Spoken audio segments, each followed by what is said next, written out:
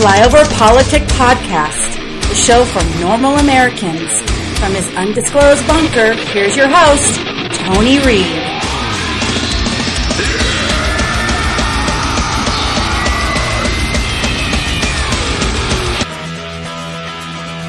Never before have I turned on you, you look too good to me. Your beady eyes take a cut me in two, and I just can't let you be. But it's a free for all, and a heart I said, you can bet your life. Stakes are high, and so am I. It's in the air tonight.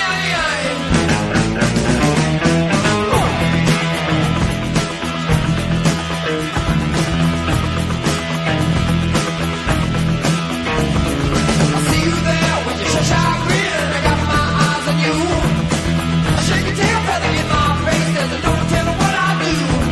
Well, looky here, swing your thing. The magic's in my hands. When I die, I rip it out. I got me a podcast. It's the free for all. Hey, yeah, it's the free for all. Ow. Suck it. You know, you talked about solar. Why does the U.S. only get about 1% of its electricity right now from solar? I mean, if it's so great. Well, it's increasing rapidly, and the big change in the cost reduction has come just in the last few years. And where technology particularly is concerned, also politics sometimes, there was a great economist who died a few years ago, Rudy Dornbush, and he said this. He said, things take longer to happen than you think they will, but then they happen much faster than you thought they could. And we've seen that with all these technological advances like the smartphones and so forth. We've seen it in politics also. When I was a boy growing up a lot of the time in the South, I remember when the civil rights movement was gaining momentum. I'll tell you, the resistance to civil rights laws was just as fierce, if not more so, than the resistance to solving the climate crisis. But ultimately, we crossed a political tipping point, and people realized, it's just really a question of right and wrong. A lot of people who watch and say, I've never seen anything like this. You hear this phrase, this is not normal. I'm a commercial crabber, and I've been working the Chesapeake Bay for 50-plus years. And I have a crab house business out on the water. And the water level is the same as it was when the place was built in 1970. I'm not a scientist, but I'm a keen observer. And if sea level rise is occurring, why am I not seeing signs of it? I mean, our island is disappearing, but it's because of erosion and not sea level rise. And what do you think the erosion is due to, Mayor? Wave action, storms. Has that increased any? Not really. So you're losing the island even though the waves haven't increased. Yes, this erosion has been going on since Captain John Smith discovered the island and named it. One of the challenges of this issue is taking what the scientists say and translating it into terms that are believable to people where they can see the consequences in their own lives. And I get that, and I try every day to figure out ways to do that. Reminds me a little bit of a story from Tennessee about a guy that was trapped in a flood, and he was sitting on the front porch, and they came by in an SUV to rescue him, and he said, no, the Lord will provide. And water kept on rising. He went up to the second floor, and they came by the window in a boat. Said, come on, we're here to rescue. He said, nope, the Lord will provide. Then he went on up to the rooftop as the water kept rising, and they came over in a helicopter and dropped a rope ladder. He said, nope, Lord will provide. Well, he died in the water and went to heaven. He said, God, I thought you were going to provide. And he said, what do you mean? I sent you an SUV, a boat, and a helicopter. And I think that what we have heaven sent, so to speak, enough solar energy in 1 hour to provide what the entire world uses for a full year. And from wind, we get 40 times as much energy as the entire world needs. And welcome back to Flyover Politic Podcast. It is the 6th of August, year of our Lord, 2017, and it's a free-for-all show. I couldn't get a show done on Friday. I apologize for that. I just could not do it with the work schedule. I couldn't get it in. So, what we just listened to is something pretty awesome. That was a commercial crabber of 50 years telling Al Gore the sea levels haven't changed, but you keep saying they have, and all the montages this week of this guy going out and running his suck because he started another Inconvenient Truth Part 2. And I just thought I'd like to start the show with that, because once again, it's all how you sell things. The problem with the left is it's histrionics. You know what I mean? We're just going to be hysterical and pretty much tell everybody the end is nigh, and you end up being that guy on the street corner that, you know, the end of the world is now, who looks like a bag man. So, I mean, that's what I think Al Gore looks like, because every one of his prophecies have turned out to be false. We have more ice. We're supposed to have no ice. All these places are supposed to be underwater. They're still here. There is global climate warming, change, cooling, or whatever we're calling it, but when you act like a fool, it's hard for people to buy off on your crazy. Other crazy this week, FEC filing of Maxine Waters. Oh yeah, $400 for fancy wines and steaks. She spent $5,000 at Del Frisco, and she only raised $15,000 for the whole quarter, and she continues to pay her daughter $8,500 a year. Anybody else in the same position doing that? Oh yeah, we'd have a problem. Additionally, the West Virginia governor ditched the Dems. ABC, NBC ignored it. CBS covered it for 13 seconds. Ben Rose says prize for switching parties, a deck chair reserved on the Titanic. Dan Reel tweeted back to him, okay, Ben, it's West Virginia. They're just some of those deplorables your party doesn't want hanging around West Hampton. Others reminded him that the anointed one destroyed the Democrats. But a lot of people were saying this. Lots of people in West Virginia can't support themselves or speak English. Those are the type of things. Until Selena Zito, a big lib, finally said, respectfully, as someone who comes from this region that is incredibly bigoted, people from West Virginia are incredibly hardworking folks. This makes me so sad. This is exactly how folks from West Virginia think the cosmopolitan class views them. And then they go out and prove it. But he doubled down. These people doubled down. Of course they're hardworking. They're what mean well. Just closed-minded, provincial, angry, and easily misled. My wife's dad was a coal miner in PA. And this went on for a long time. The biggest problem is they chanted, lock her up. And that pissed off the elitist class. Thus, they had to get all whiny about West Virginia.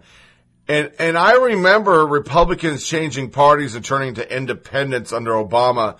The media made a huge deal out of it. And in this case, nothing. Nothing. But the big angst this week, if you could, it's hard. It's like that website, 2 weeks ago news. There's so much angst in the media right now. It's like, what is the biggest thing? And for me this week, this soundbite was the biggest thing on Twitter, on CNN, everywhere. Not why I'm here today, but I think if I remember what you said correctly, I'll say it again, the President has confidence in all of his cabinet and expects them to perform their duties honorably and fully on behalf of the American people. But since the last question is not on the subject at hand, I will take one actual last question on the subject at hand. So I will take, yes. What you're proposing, or what the President is proposing here, does not sound like it's in keeping with American tradition when it comes to immigration. The Statue of Liberty says, give me your tired, your poor, your huddled masses, yearning to breathe free. It doesn't say anything about speaking English or being able to be a computer programmer. Aren't you trying to change what it means to be an immigrant coming into this country if you're telling them you have to speak English? Can't people learn how to speak English when they get here? Well, first of all, right now, it's a requirement that to be naturalized, you have to speak English. So the notion that speaking English wouldn't be a part of our immigration systems would be actually very ahistorical. Secondly, I don't want to get off into a whole thing about history here, but the Statue of Liberty is a symbol of liberty enlightening the world. It's a symbol of American liberty lighting the world. The poem that you're referring to that was added later is not actually part of the original Statue of Liberty. But more fundamentally, the history, but more fundamentally, you're saying the that history. That does not represent. I'm saying that. What I'm the saying that country the has always notion. thought of I'm saying the as notion that coming into this I'm saying the country? notion. I'm sorry. No, that sounds Jim, like, let me ask you a question. That sounds like some national park revisionism. No, The what I'm asking you is Statue of Liberty Jim, has always Jim, been let me ask you a a beacon question. of hope to the world Jim, for people to send Jim, do you their believe people to this country, Jim, and they're not always going to speak Jim, English, Stephen. Jim, They're not do you always believe, going to be highly skilled. They're not always Jim, going to be Jim, I appreciate your speech. Jim, I appreciate your speech. So let's talk about this. Jim, let's talk about this. In 1970, when we let in 300,000 people a year, was that violating or not violating the Statue of Liberty law of the land? In the 1990s, when it was 500,000 a year, was it violating or not violating the Statue of Liberty law of the land? Was it violating? When it was 700,000 a year. No, tell me what years. Tell me what years meet Jim Acosta's definition of the Statue of Liberty poem law of the land. So you're saying 1 million a year is the Statue of Liberty number. 900,000 violates it. 800,000 violates it. You're sort of bringing a Jim. press one for English philosophy here to Jim. immigration, and that's never For been Jim. what the United States has been about, Steve. But you're also your statement's also shockingly ahistorical in another respect too, which is if you look at the history of immigration, it's actually ebbed and flowed. We've had periods of very large waves, followed by periods of less immigration and more immigration, and during you've had a period of immigration right now. The Yeah, president wants to build a wall, actually- and you want it's to actually- bring about a sweeping change to the Surely, immigration Jim, you don't actually think that a wall affects green card policy. You couldn't possibly believe that, do you? Actually, the notion that you actually think immigration is at a historic law, the foreign-born population in the United States today, Jim, talking about how border crossings. do you really? I want to be serious, Jim. Do you really at CNN not know the difference between green card policy and illegal immigration? Are you really don't know that? He came to this country in 1962, right before the Cuban Missile Crisis, and obtained a green card. Yes, people who immigrate to this country can eventually. People who immigrate to this country not through Ellis Island, as a factual question, ways do obtain a green card at some point. They do it through a lot of hard work. And yes, they may learn English as a second language later on in life. But this whole notion of they could learn, they have to learn English before they get to the United States. Are we just going to bring in people from Great Britain and Australia? Jim, I have to honestly say, I am shocked at your statement that you think that only people from Great Britain and Australia would know English.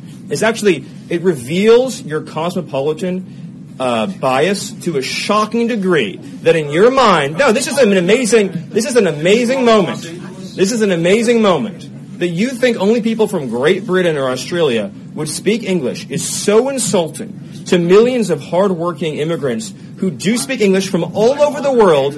Jim, have you honestly never met an immigrant from another country who speaks English outside of Great Britain and Australia? Is that your personal experience? Of course, there are people who come. But that's not what you said, and it shows your cosmopolitan bias. And I just want to say, it sounds like you're trying to engineer the racial and ethnic flow of people into this country. Jim, that is one of the most outrageous, insulting, ignorant, and foolish things you've ever said. And for you, that's still a really the notion that you think that this is a racist bill is so wrong and so insulting. Jim, the reality is that the foreign-born population into our country has quadrupled since 1970. That's a fact. It's been mostly driven by green card policy. Now, this bill allows for immediate nuclear family members to come into the country, much as they would today, and then it adds an additional points-based system. The people who've been hurt the most, the people who've been hurt the most by the policy you're advocating are apparently just unfettered, uncontrolled migration. The people who've been hurt the most by the policy. The people who've been hurt the most by the policy that you're. The people who've been hurt the most by the policy you're advocating are immigrant workers and minority workers and African American workers and Hispanic workers. And the African American community. Now you brought it up again. You said you wanted to have a conversation and not target. Is it going to be a target? This is what we want to do. The African American community. Are you going to target? I'm not trying to be funny. But right, I know what you're saying. What you're saying is 100% correct. We want to help unemployed African Americans in this country and unemployed workers of all backgrounds get jobs. And insinuations like Jim made, trying to ascribe nefarious motives to a compassionate immigration measure designed to help newcomers and current arrivals alike, is wrong. And this is a positive, optimistic proposal that says 10 years, 20 years, 30 years from now, 10 years, 20 years, 30 years from now, we want to have an immigration system that takes care of the people who are coming here and the people who are already living here by having standards, by having a real clear requirement that you be able to support yourself financially, by making sure that employers can pay a living wage. And that's the right policy for our country, and it's the president's commitment to taking care of American workers. I apologize, Jim, if things got heated, but you did make some pretty rough insinuations. So thank you. Thank you. Thank you. And I'll hand it over to Sarah. I think that went exactly as planned. I think that was what Sarah was hoping would happen. I think that was exactly what we were hoping to have happen. Thank you. That's a reporter. That's Jim Acosta again. And it spurred stuff like Chris Moody from the New York Times, the time I went to summer camp with a future mini-Trump, where he did a whole article, and this was news in the paper of record, about him as a child flipping tables. Politico publishes piece accusing Stephen Miller of anti-Semitism, even though Stephen Miller's a Jewish person. So what is a cosmopolitan? Is a cousin to elitist, but with a more sinister undertone? It's a way of branding people or movement that are unmoored to the traditions and beliefs of a nation, identify more with like-minded people regardless of their nationality. One reason why cosmopolitan is an unnerving term is that it was the key to an attempt to Soviet dictator Joseph Stalin to purge the culture of dissident voices. That was an article. Lawrence Tribe, another reporter.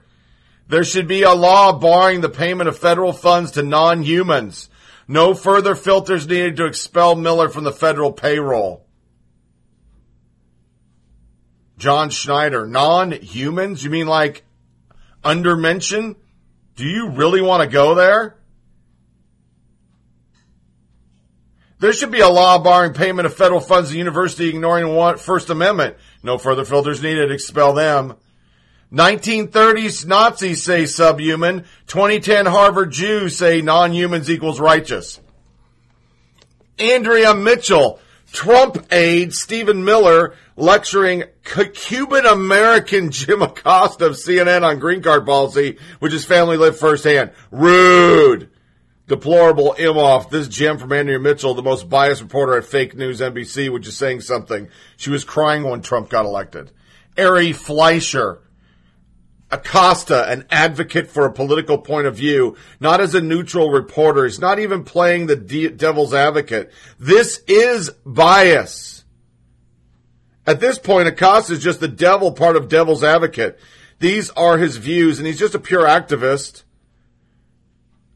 Regular folks. Stephen Miller trending again? I did not see that coming. Nazi, N-A-Z-I. Nazi Richard Spencer, mentee Stephen Miller at the podium. Jeffrey Guterim, why didn't someone from the press stand up to Stephen Miller and shout, "This is America, you Nazi pig"? Greg Oler, Stephen Miller should stick to running his dead mother's motel. #psycho. White supremacist Trump advisor Stephen Miller appearing at a White House press briefing to justify cuts on legal immigration. And Navarro, you guys, this Stephen Miller guy is creepy for real. Going to turn off his press conference. He gives me the heebie-jeebies. Dan Pfeiffer, all the kids who picked on Stephen Miller in elementary school owe America an apology. Yeah. They went to the Nazi. He's a white supremacist. He's a Jewish person. But, don't get facts in the way. But Acosta ran with this week. He thought he was the shit. He said what you saw unfold in the briefing room is that Miller really just can't take that kind of heat. The whole world said Jim is the only person on the planet that saw that. And this is the montage of CNN trying to get ratings off Jim Acosta being an advocate, not a journalist. All right, there she is. Lady Liberty, a symbol of America's benevolent invitation. Give me your tired, your poor, your huddled masses yearning to breathe free. But the new White House policy on immigrants calls that promise into doubt. Let's take on the question of who exactly we are and what this country is about. He proposes changing the signature promise of our country to welcome those in need by creating a merit-based system that would have kept people like me, my family, and many of you from ever being here. When CNN's Jim Acosta put these concerns to White House senior policy advisor Stephen Miller, it got heated. Let's just put the theater of the absurd to the side for a moment and get back to the main point. The words, the poem, was added later, Miller said.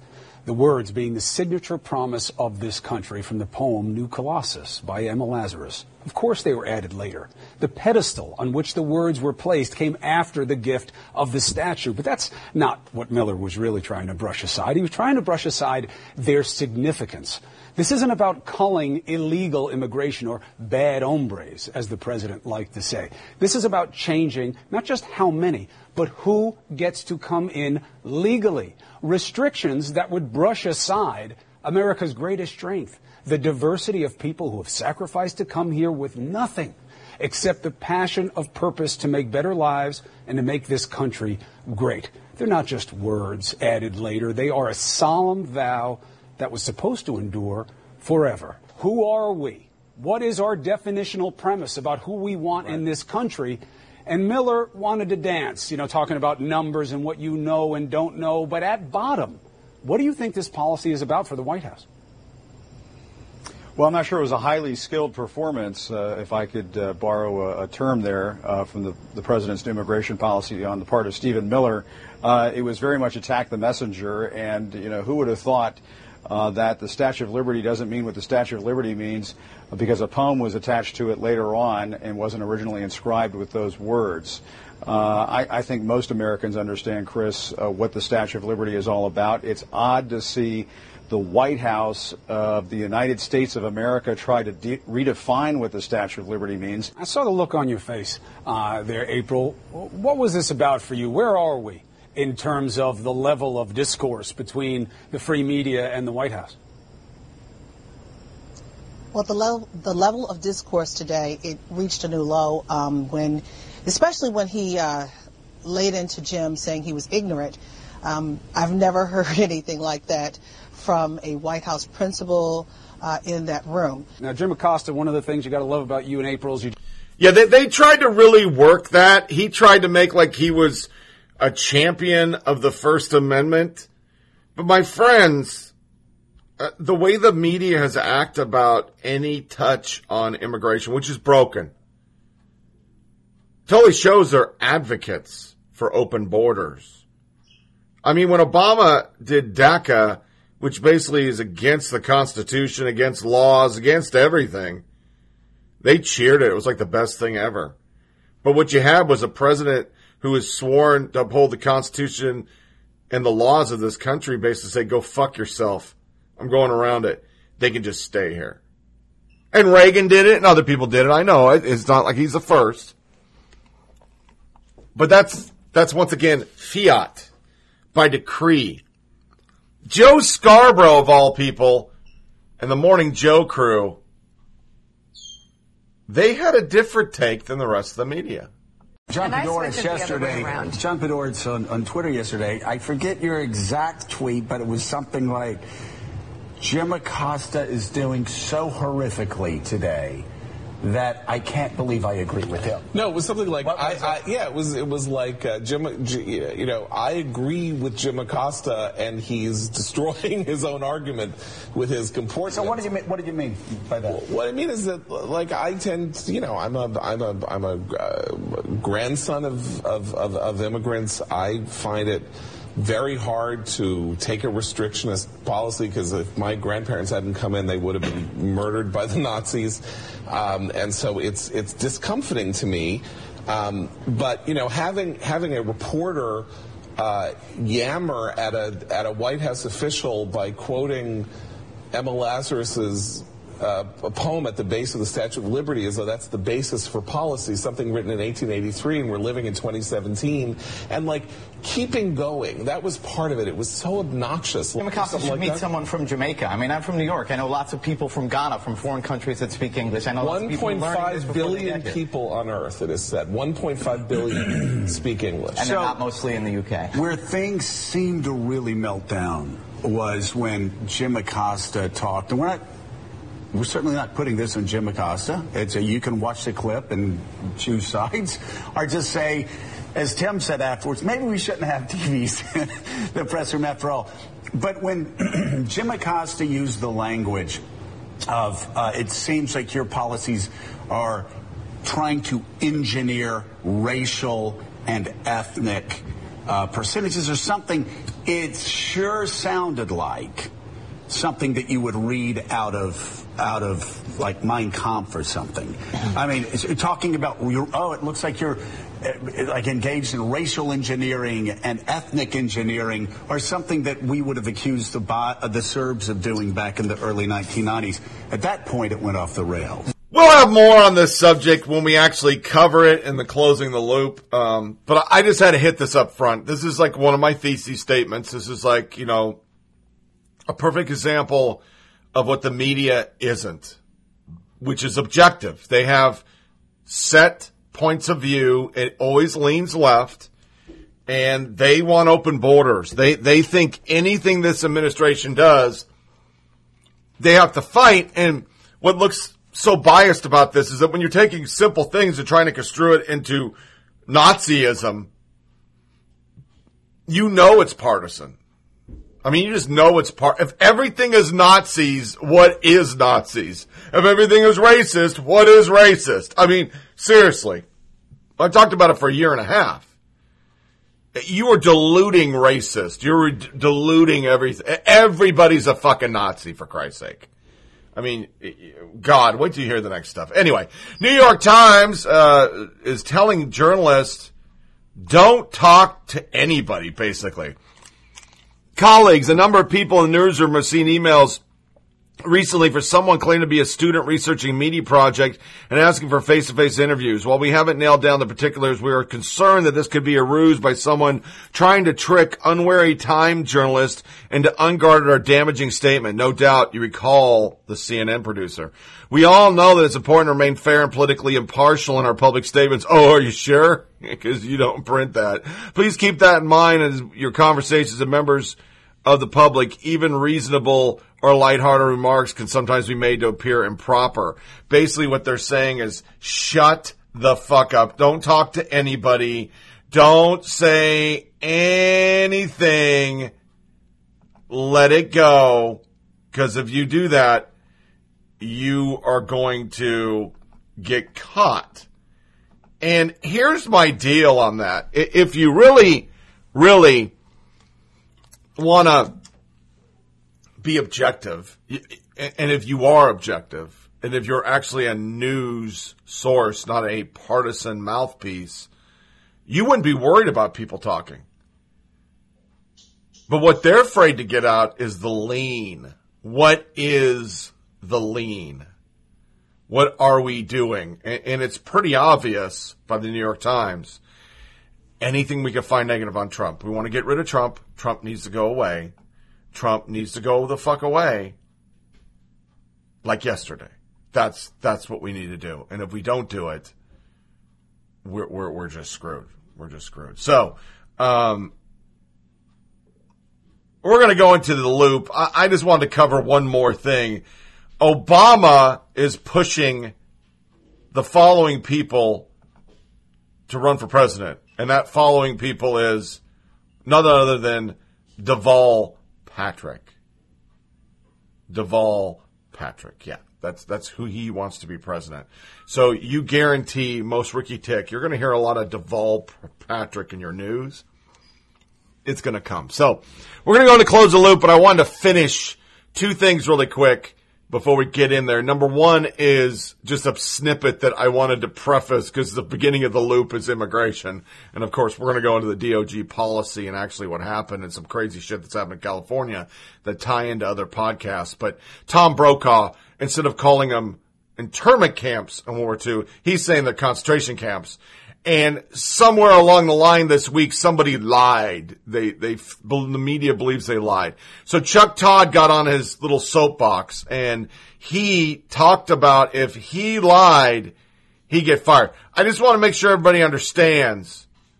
This is the same network that had Brian Williams that lied forever about under fire that wasn't true, who was terminated and then rehired and now has a show on their network. And this is a guy who was a DNC staffer, and his wife is a major player as a DNC strategist who literally threw birthday parties for Jennifer Palmieri during an election, and he is what they call the senior or director of politics for NBC. He's a senior guy.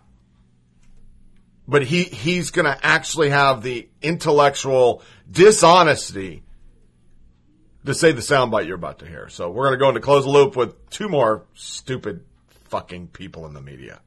This year marks a somber anniversary, 75 years since a shameful chapter in American history. I want to take you back the year after Pearl Harbor, with paranoia spreading about everything relating to the Japanese. President Roosevelt signed an executive order 9066. Japanese Americans were forced from their homes and businesses at gunpoint and shipped to primitive concentration camps in remote areas. In August 1942, 10,000 Japanese Americans from the West Coast were shipped to a remote, barren concentration camp.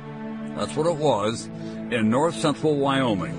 But young men of draft age were drafted out of the camp and sent to war.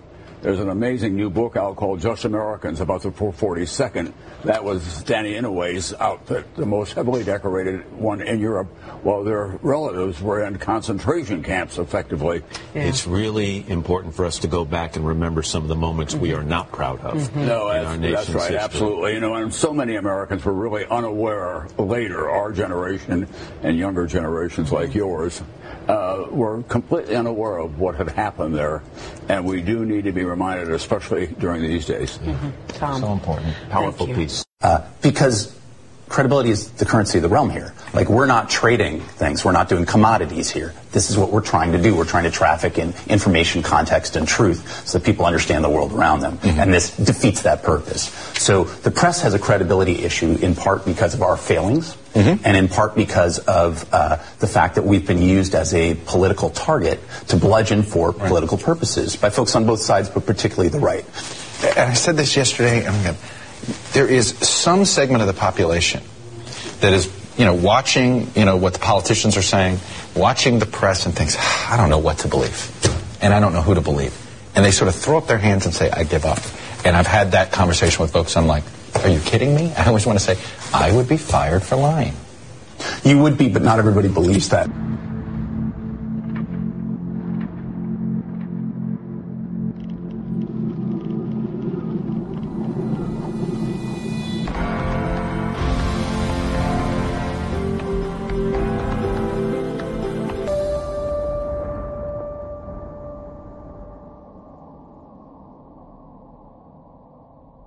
Okay, what prefaced the talk about immigration that made the media lose their mind is this week, and we're putting in our close loop because it's something that already happened and we covered it. They were talking about working on affirmative action. So the Trump administration is preparing to redirect resources of the Justice Department's Civil Rights Division towards investigating and suing universities over affirmative action admission policies deemed to discriminate against white applicants, according to a document obtained by the New York Times. The document, an internal announcement to a civil rights division, seeks current lawyers interested in working for a new project on investigations of possible litigation related to intentional race-based discrimination in college and university admissions. In an internal memo obtained by the Times, advertised for lawyers within the agency who would be interested into a new initiative that includes investigation and possibility, blah, blah, blah, blah, blah, blah, and it's just repeating itself. According to the Times report, the memo does not list any specific group of college applicants that could be at risk of discrimination. However, the phrasing intentional race-based discrimination is geared towards affirmative action programs that aim to recruit more minority students. The memo appears to be a project that would be carried out in office within the Civil Rights Division. The Justice Department declined the newspaper's request both to provide more details about the new initiative or to make John Gore, acting head of the division, available for interview. The Department of Justice has not discussed personal matters, so will decline comment. So this is another goddamn leak that got out. They literally brought on scholars. One of them was Arianna Huffington. They talked about the Statue of Liberty, and this is all going to be twisted in with the immigration. You got immigration, you got this one, and this was a whole week of, oh, they're just fucking racist.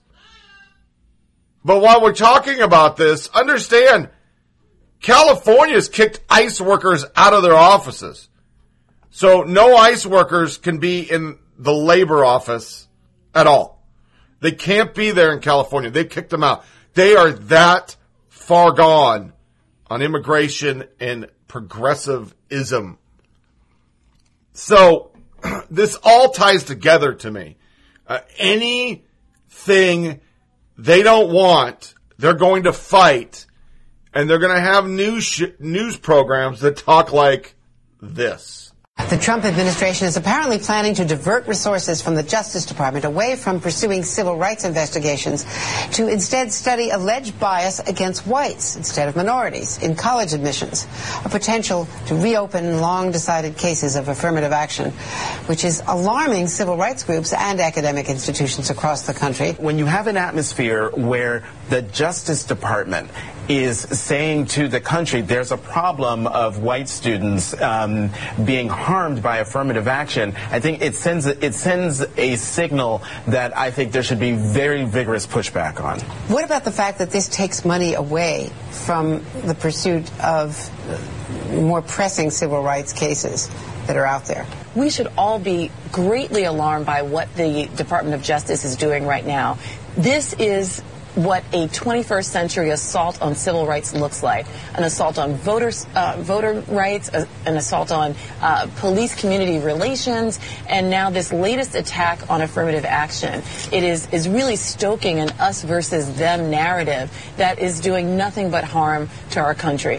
When you have someone like Steve Bannon as a senior counselor to the President of the United States with his connections to the so-called alt-right but white supremacists, what's not surprising about the story in the New York Times today is that this is in line with that type of thinking. But when you hear the president make some of the comments that he makes about immigrants during the course of the campaign, talking about deportation forces, and when you see Stephen Miller, a policy advisor to the president, talking about an English language preference for people coming into this country, it is a wink, it is a dog whistle to certain parts of this country that they are going to be looking at the racial and ethnic flow of immigrants coming into this country. I just think that's undeniable, and I just wanted to remind him, this is what the Statue of Liberty says. This is what our tradition has always been in this country. We bring in people from all walks of life. It's what makes America great. It was already great because of immigrants in this country. Well, Wolf, I think at times this White House has an unhealthy fixation on what I call the 3 M's, the Mexicans, the Muslims, and the media. Their policies tend to be crafted around bashing one of those 3 groups, and we just see it time and again. And today on immigration, what the White House is essentially saying in a wink and a dog whistle to some of these battleground states that they won is that immigrants coming in from Latin America are taking your jobs. Well, if immigration is not the reason why the factory closed in Pittsburgh or the coal mine was shut down in West Virginia, the people who are struggling in those states, they need policies that will help get them out of this mess that they've been in for a generation, where a lot of communities have been left behind. I saw it firsthand out on the campaign trail following Donald Trump around trying to appeal to these workers, and he did wisely target those workers, but he's targeted them with, I think, a message that just runs counter to what we see as American tradition in this country. That's why I quoted the Statue of Liberty to Stephen Miller. It was odd to see the White House, Wolf, in the form of Stephen Miller, one of the top policy advisors, sort of sound like a Statue of Liberty originalist as if there's some difference between what the Statue of Liberty looked like when it was first brought over here to the United States and what it looks like now with a poem attached to it. I just thought that was an odd moment. It was just a poor argument. And whenever they're bashing the media wolf, my sense always is that they're just losing the argument, and I think you saw that today. Appreciate it. With me now, Charles Blow, Jeffrey Lord, Anna Navarro, and Matthew Whitaker. Charles, Stephen Miller said that this bill is really designed to actually help African American workers, Hispanic workers, unemployed workers of all backgrounds. Do you buy that? Well, I mean, that part is a problematic part for me, just because, they pitched Barack Obama as a racial divider. And in fact, what Trump has done again and again and again is to try to pit one minority group against the other. He told LGBT people that I'm going to keep you safe because I'm going to keep the Muslims out. We're going to have a Muslim ban. He kept telling African Americans that you're going to get more employment because I'm going to keep all the Hispanic immigrants out. That is really problematic for me because, in fact, what you should be saying is not necessarily that we're pitting one against the other, but we're kind of growing the pie rather than trying to kind of narrow it and divide it. So that part of it is problematic. I do believe, I'm a big proponent of kind of highly skilled immigration to this country. I do believe for us to be competitive, we have to increase that. But what this proposal does not increase it at all. It's just cutting down on the other parts of legal immigration. And there was no talk that I saw about increasing the pool of highly skilled people. So I want to see more people coming in because we need it. I mean, to be competitive in the world. Jeff, it's interesting because the president gave an interview to The Economist in May. And he was asked, do you want to curb legal immigration? He said, quote, oh, sure, I want to stop illegal immigration. He was then asked, because clearly he didn't understand, what about legal immigration? Do you want to cut the number of immigrants? To which he replied, oh, legal? No. I want people to come to the country legally. No, legally? No. I want people to come in legally, but I want people to come in on merit. I want to go in a merit-based system. This certainly seems to be a merit-based system, but it does seem to be cutting the number of people coming in legally. Yeah, I think what this is doing, Anderson, is opening an overdue debate on legal immigration. One of the things that I worry in listening to that conversation with Jim Acosta and Stephen Miller is that we've moved from a country where we're assimilating to a country that is, almost the fulfillment of George Wallace's old thing about segregation today, segregation tomorrow, segregation forever. And that you get people that come in here and immediately decide to self-segregate.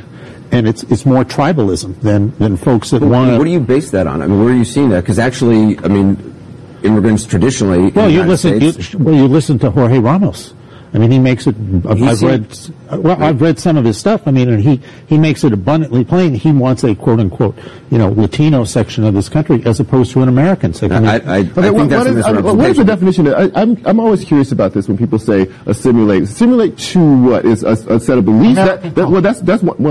That's a very interesting terminology, right? American culture, because there's a lot of different American cultures. So I'm always curious when people say assimilate. If you want to assimilate to a set of beliefs and ideals, I understand that part of it. But when people say assimilate, it always rings to me as if people are saying that you need to abandon your ethnicity and become more like, the kind of the white America that I'm envisioning. And so just explain to me what it is, because I'm very confused by that always. What is white America? It's America, period. It's colorblind. But you just said because, so if someone, let's just talk music for a second. I don't want to switch to music. I want to talk. Is Motown about just black music, or is it about America? Well, let me just say this.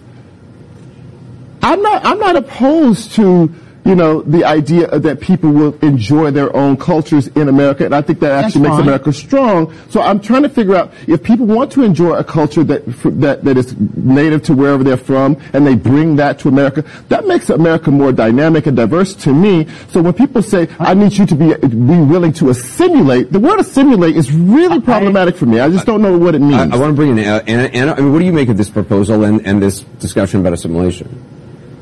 Look, I think this is yet one more wedge issue that's being fabricated by the Trump administration for the purpose of keeping his base happy. It is absolutely racist to award a point system. I'd like to award points to people that don't lie. I'd like to award points to people that don't wedge and pit Americans against each other. And, I live in a community which is full of people who came here without speaking English, including myself, including Marco Rubio's parents and grandparents, including people like Emilio and Gloria Estefan. This is a community that has been built by people that came here, many seeking political asylum, seeking refuge, seeking freedom, seeking a better opportunity for their children. They now own businesses. They own banks. They contribute. They are university presidents. They are brilliant doctors and surgeons in our hospitals. So this idea that you give a point system, that this White House will be giving a point system and giving, not allowing folks in who don't speak English and giving them the opportunity to learn English is absolutely racist. And more than racist, it is un-American. It is not what we have done for 241 years. And it is unrealistic because I can think of at least 3 U.S. senators who have parents that didn't speak English. 2 of them being Republican, Ted Cruz and Marco Rubio. I know that there is no way in the world this proposal will see the light of day in the U.S. Senate. It will not pass. It is nothing but another red herring by the Trump administration. Matt, you said the devil's in the details on this. Yeah, as someone that's enforced the immigration laws, I know how difficult these choices are. And we elect our politicians and the folks in the House and the Senate and the President to make these difficult choices. There is no doubt in my mind, having enforced these laws both for illegal and legal, including things like going after people that commit marriage fraud, that these rules need to be updated, these laws need to be updated, and somebody has to make these choices as to who does or doesn't come in our country, and that's what we elect these folks to do. But I will agree with Anna in one regard, and that is that immigrants, recent immigrants and long-term immigrants, have made this country great. We're going to continue this discussion. Up next, what President Trump said today about this new immigration plan, and I'll get everyone's take on it. So you don't think there's any honorable motivation to saying we're against police brutality? You think that's only politically motivated? He wasn't advocating for police brutality. No, but he has to represent his constituency. I mean, that's too cynical, it seems to me. In fact, the problem with his remarks is we've come through a period of a couple of years where there's an epidemic of excessive police violence. I mean, we've been reckoning with that all across the country.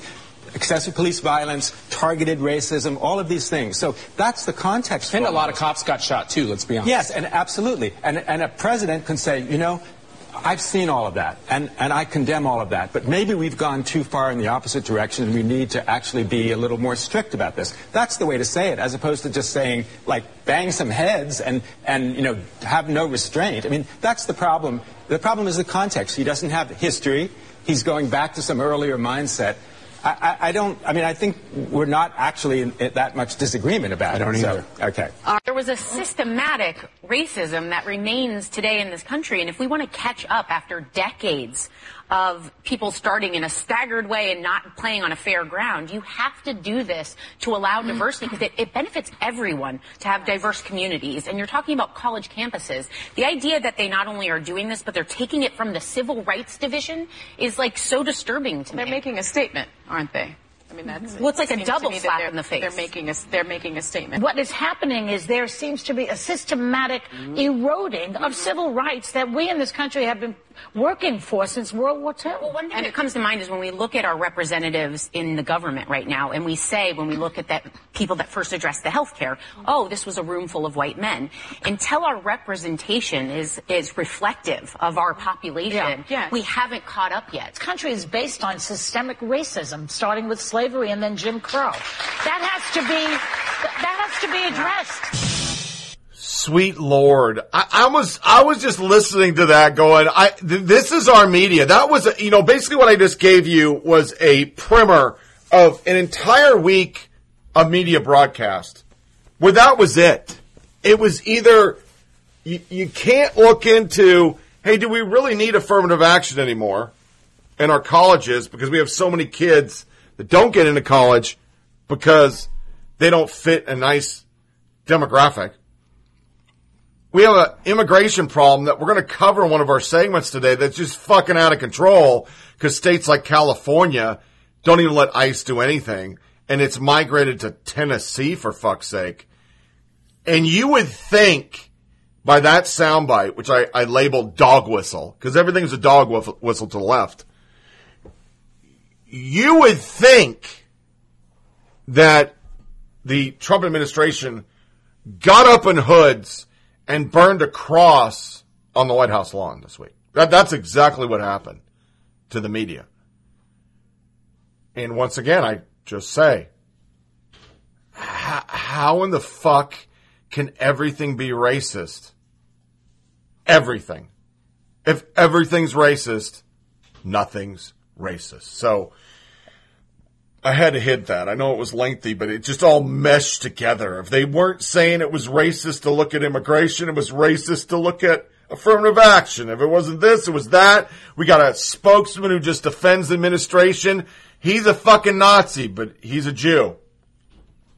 And that's just the craziest shit ever. Because that's why they're covering, why they're not covering this. GOP representative, House IT scandal among all-time congressional scandals of the last 30 years. This thing is huge. This motherfucker wired this Awan dude with W. Wasserman Schultz.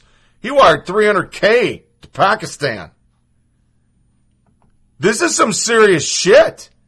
And the media hasn't covered any of it. Nor have they covered Seattle mayor's office manipulated a minimum wage study for political benefit.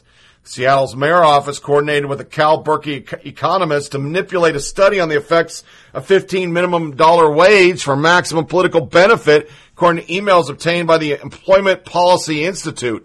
A staffer for Democrat Mayor Ed Murray reached out to Cal Berkeley Economics Department, asked them to rush the release of a study released in June that cast a positive light on Seattle's increased minimum wage ordinance.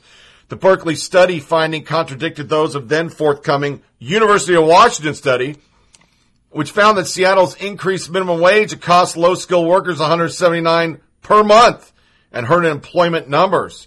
Murray's office also explicitly asked Berkeley economist Michael Reich to remove all mentions of the UW study so not to aid in its dissemination. Leave the critique of the UW study until later. The release still calls out UW study. Don't want your positive news to serve as a teaser for the UW study. The obtained email exchange reveals Reich was cooperative, tailoring the content of his study based on request by Murray's office. I changed the UW reference to be about the report for November 2016. Is that okay? You could put them in a paragraph rather than a bullet or take them out altogether. These emails are further proof that the Berkeley team is motivated by ideology, not evidence. The contrast with the University of Washington team is not a flattering one.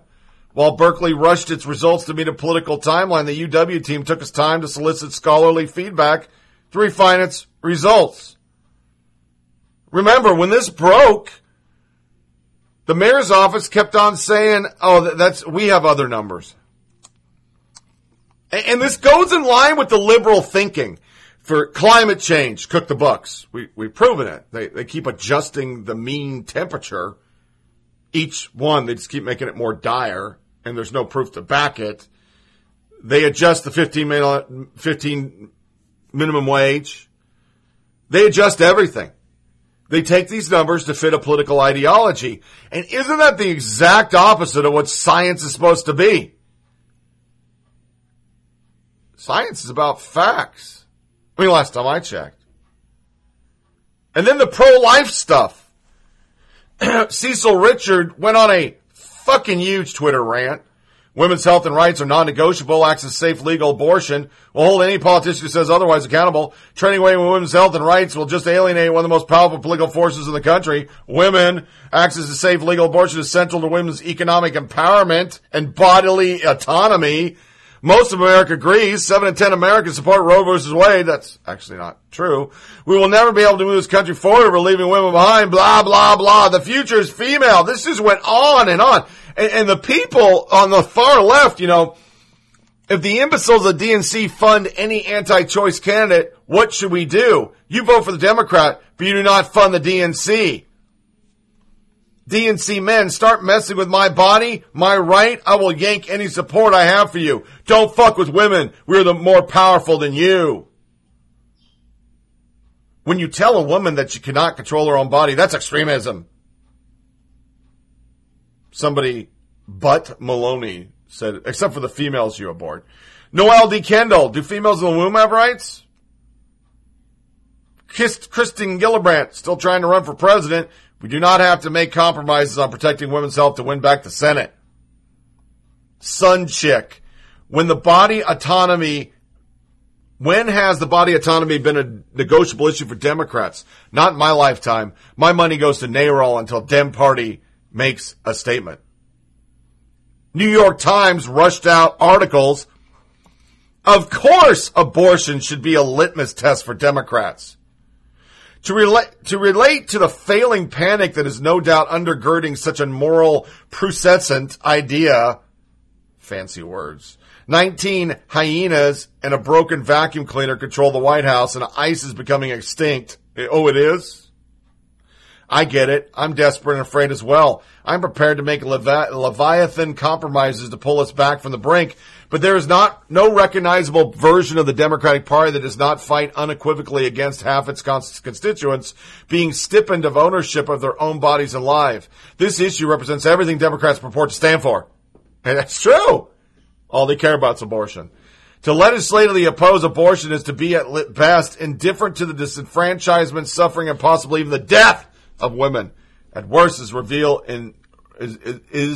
to revel in those things, to believe them fundamental to the natural order. Where exactly on the spectrum is Luan comfortable placing his party? It's true the left will have to choose and soon between absolute ideological purity and huge numbers required to seize the rudder of the nation and avert global catastrophe. But abortion is not a valid fodder for such compromise, nor is racism or LGBTQ equality, nor is any issue that puts people's fundamental humanity up for debate. Abortion is not a fringe issue. Abortion is liberty. This article then goes on to tell everybody, go fuck the DNC. It ends with there's never been a more opportune moment for the Democratic Party to demand compromise, not from the left, but from the center. What are anti-choice Democrats going to do? Become Republicans now?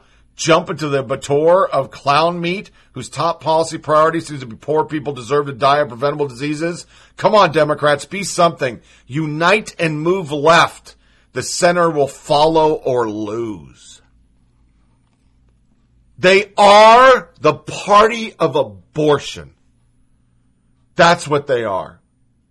Democrats stand for dead babies. 1,096,000 for Planned Parenthood 2016. I don't know how anybody who's a human being can even stand with that. 1 million. That's just one entity.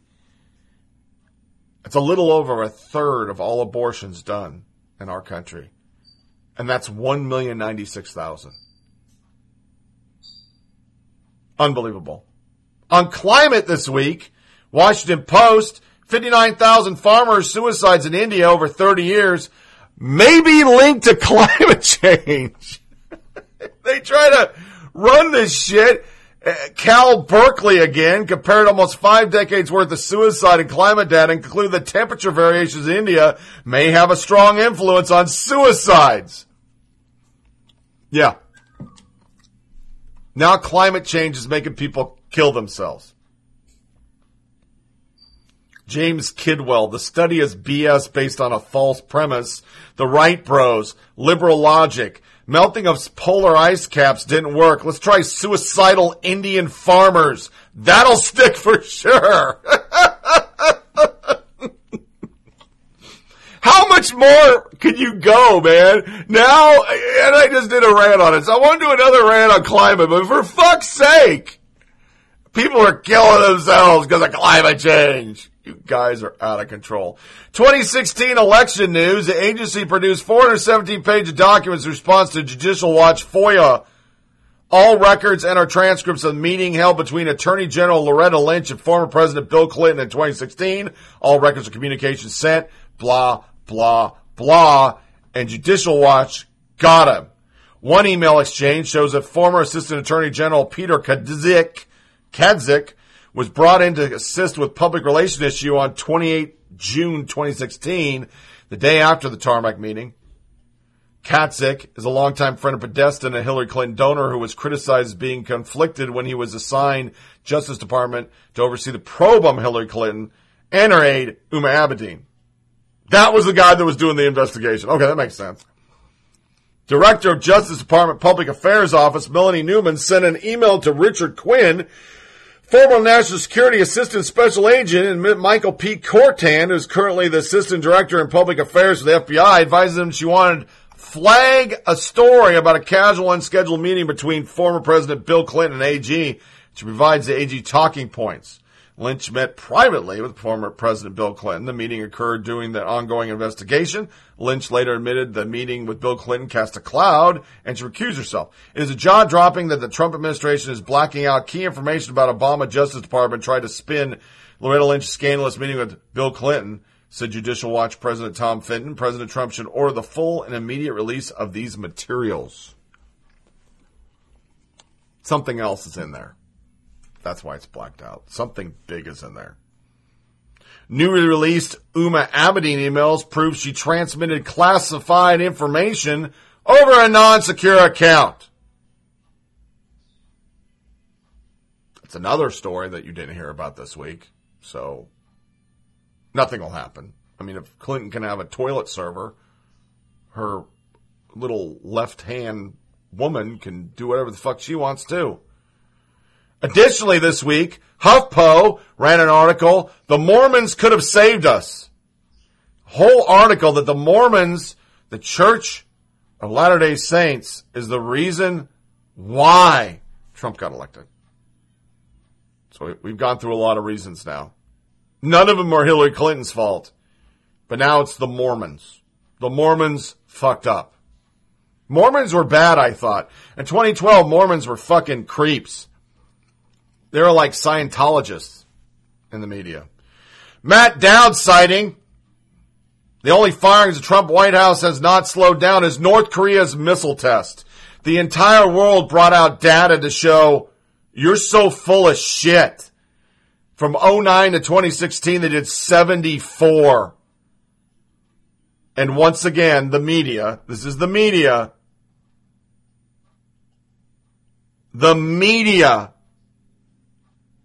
is calling out Trump on stuff that was Obama's fault. And I said it was going to happen because it happened under Bush. It always happens. Now it's Trump's fault that North Korea is a total fucking power in the world and we're probably going to have to bomb the fuck out of them. Yeah. But he blocked everybody. So I couldn't tweet that fuck. He's blocked me. Half of NBC, ABC has blocked me. And I've never cursed them or anything. I just tweet that's certifiably false. Cheryl Atkinson, someone explain why Ezekiel Emanuel is treated as an expert on anything to do with health care after his legendary mistake work on Obamacare. This is part of the problem with news. Too often it's become state TV, talking points, propaganda, press releases, narratives. Just because you advance narratives, propaganda from two sides doesn't make it news. Just my opinion. Nothing more. Perhaps you disagree, and I don't, Cheryl Atkinson. I don't. And lastly on our loop, before we go into our segment one, because we don't do, for those that are new to the show, free-for-all shows don't have tweets a day, freaking hate tweets and all that stuff. We just do a wrap-up of what we talked about. DART passenger jumped beaten after asking group to stop smoking. So we still got problems out there. While they're worrying about seceding from the union and having illegal immigrants not be arrested and fucking with ICE, they still have issues on their subways. We reported about a mob of people attacking that they wouldn't release the video because they didn't want to be racist just because it happened to be 30 black kids. That would be racist to say it. You know, prep people from 30 black kids running at you. You might want to get off the fucking train. That's all it's about. It's not about racism. So just get the fuck off the train. They're still having people beat the fuck up by this mob, and nobody fucking cares. To segment one. Yes, I'm angry. Yes, I am outraged.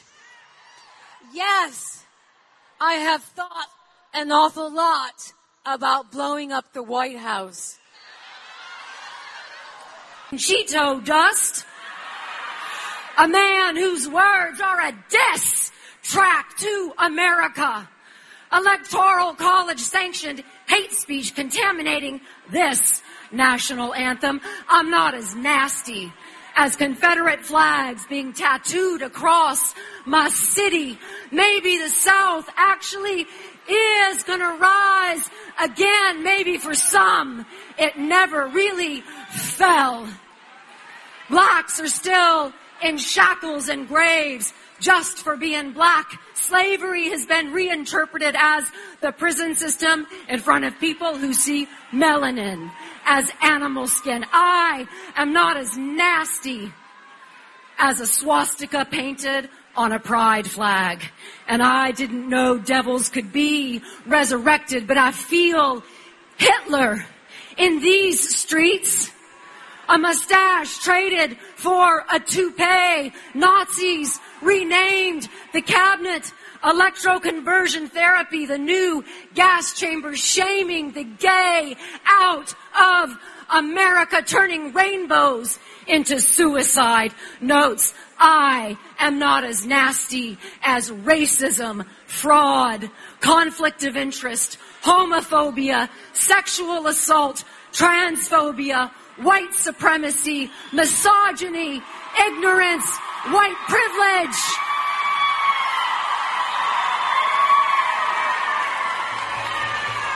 Of course, that's the Woman March. And if you think about it, blowing up the White House was one of the least radical things that was actually said on that whole day.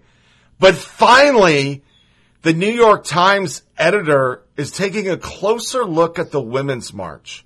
John Sexton noted over Twitchy's sister site, Hot Air, the leaders of the Women March actually took some heat in the pages of New York Times, courtesy of staff editor Barry Weiss, who admits she was moved by the inaugural march.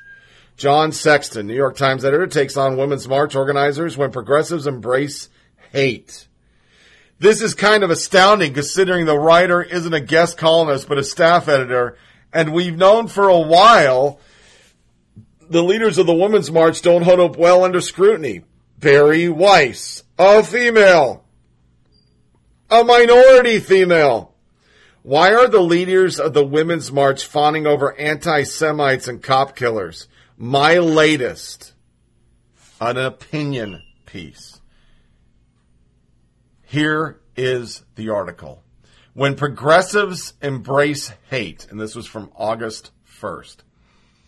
A mere half year ago, before collusion and Comey, before Mika's face and Muslim bans and the mooch, there was a shining moment where millions of Americans flooded the streets of cities across the country to register their rage that an unapologetic misogynist had just been made leader of the free world.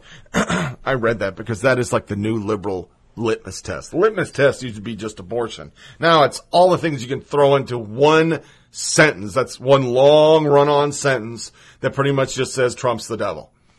Donald Trump's election was a watershed moment. Even those like me who have previously pulled levers for candidates of both parties felt that Mr. Trump had not only violated all sense of common decency, but alarmingly that he seemed to have no idea that there even existed such an unspoken code of civility and dignity.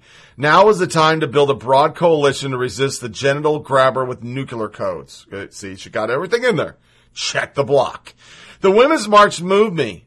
Okay, so Madonna and Ashley Judd said some nutty things, but every movement has its excesses. I reasoned Mr. Trump and campaign on attacking the weakest and most vulnerable in our society. Now is the time to put aside petty differences and secondary issues to oppose his presidency. That's certainly what the leaders of the Democratic Party who applauded the march told us. Senator Schumer called the protest part of the grand American tradition. Pelosi offered her congratulations to the march, courageous organizers, and Gillibrand gushed about them in Time, where they were among the top 100 most influential people of 2017. The Women's March was the most inspirational transform moment I've ever witnessed in politics, she wrote, and it happened because of four extraordinary women, Tamika Mallory, Bob Bland, Carmen Perez, and Linda Sarsour, and had the courage to take on something big, important, and urgent, and never gave up. The image of this fearsome foursome, echoed in more than a few flattering profiles, was as seductive as Bennington ad. There was Tamika Mallory, a young black activist who was crowned the Sojourner Truth of Our Time by Jet Magazine, and a leader of Tomorrow by Valerie Jarrett. Carmen Perez, a Mexican-American and a veteran political organizer who was named one of Fortune 5 top 50 world leaders. Sarsour, hijab-wearing Palestinian-American and former head of the Arab American Association of New York, and had been recognized as a champion of change by Obama. And Bob Bland, the fashion designer behind the Nasty Woman t-shirt, was the white mother who came up with the idea of the march in the first place. What wasn't to like? A lot, as it turns out. The leaders of the Women's March, arguably the most prominent feminists in the country, have some chilling ideas and associations. Far from erecting the big tent so many had hoped for, the movement they led has embraced decidedly illiberal causes and cultivated a radical tenor that seems determined to alienate all but the most woke. Start with Sarsour, by far most visible of the quartet of organizers. It turns out that this homegirl in a hijab, as one of many articles about her put it, have a history of disturbing views as advertised by Linda Sarsour. There are comments on her Twitter feed of anti-Zionist sort. Nothing is creepier than Zionism, she wrote in 2012. And oddly, given her status as a major feminist organizer, there are more than a few that seem to make common cause with anti-feminists, like this from 2015. You'll know when you're living under Sharia law if suddenly all your loans and credit cards become interest-free. Sound nice, doesn't it? She has dismissed the anti-Islamist feminist Ari Harara, and we've already said it about taking away her junk. Mrs. Sarsour and her defenders have dismissed all of this as a smear campaign coordinated by the far right and motivated by Islamophobia. Plus, they've argued many of these tweets were written 5 years ago. Ancient history. But just last month, Ms. Sarsour proved that her past is a prologue. On July 16th, the official Twitter feed of the Women's March offered warm wishes to Assata Shakur. Like many others, CNN's Jake Tapper noticed the outrageous tweet. Shakur is a cop killer, fugitive in Cuba, he tweeted, going to the mentioned Ms. Sarsour troubled past statement. Any progressives out there condemning this? In the face of this sober criticism, Sarsour cried bully. Jake Tapper joins the ranks of the alt-right. There's no doubt that Ms. Sarsour is a regular target of far-right groups, but her experience of that onslaught is what makes her smear all the more troubling. Indeed, the idea that Jake Tapper is a member of the alt-right is kind of delirious, fact-free madness that fuels Donald Trump and his supporters. Troublingly, it is exactly the sentiment echoed by the Women's March. Our power, your power, scares the far right. They continue to try to divide us. Today's attack on Assata Shakur are the latest example. Since when did criticizing a domestic terrorist become a signal issue of the far right? Last I checked, the position was a matter of basic decency and patriotism. What's more distressing is that Ms. Sarsour is not the only leader of the women's movement who harbors such alarming ideas. Largely overlooked have been the similar outrageous statements of the march's other organizer. Mallory, in addition to applauding Assata Shakur as a feminist emblem, also admires Fidel Castro, sheltered Ms. Shakur in Cuba. She put her flurry of posts when Mr. Castro died last year. Rest in peace, Comandante. Your legacy lives on, she wrote. She does not have similar respects for American police. When you throw a brick in a pile of hogs, the one that hollers is the one you hit, she posted on November 20th. Ms. Perez also expressed her admiration for Black Panther convicts of trying to kill 6 police officers, love learning from and sharing space with Baba Sekou Odinga. But the public figure both women regularly fawn over is Louis Farrakhan. On May 11th, Ms. Mallory posted a photo with her arm around Farrakhan, an 84-year-old Nation of Islam leader notorious for his anti-Semitic comments on Twitter. Thank God this man is still alive and doing well, she wrote. It is one of the several videos and photos and quotes that Ms. Mallory has posted of Farrakhan.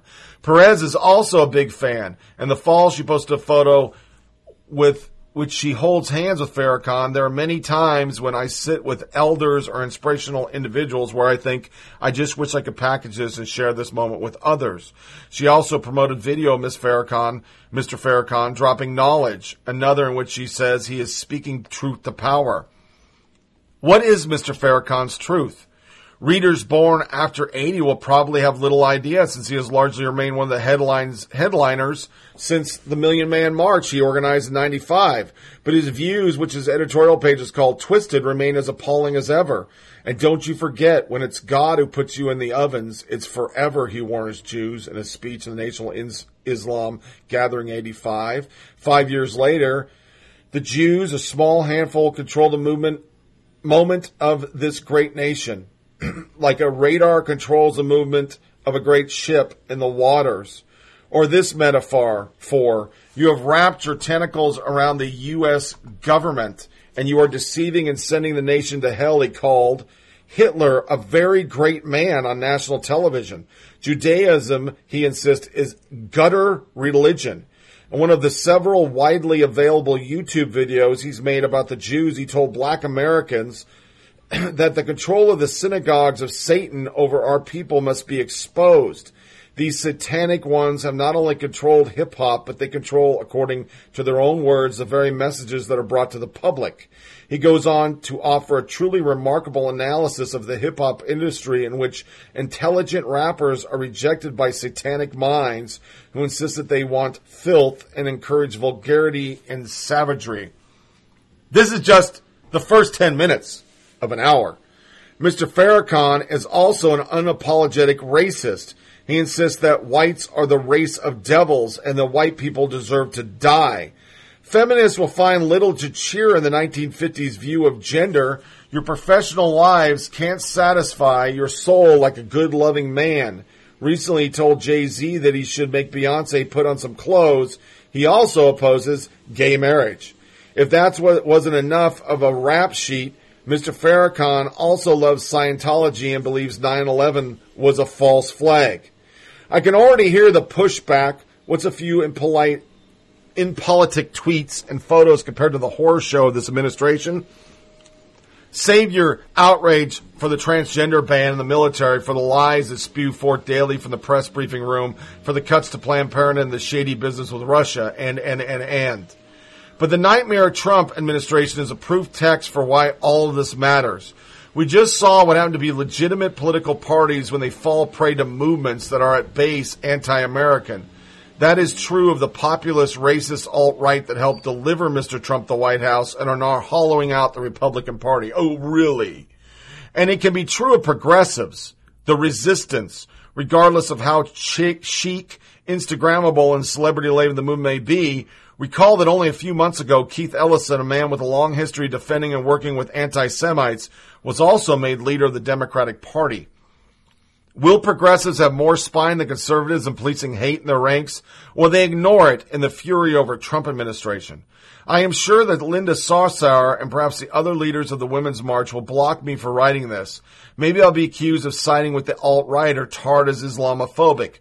But what I stand against is embracing terrorists, detaining independent feminist voices, hating on democracies, and celebrating dictatorships.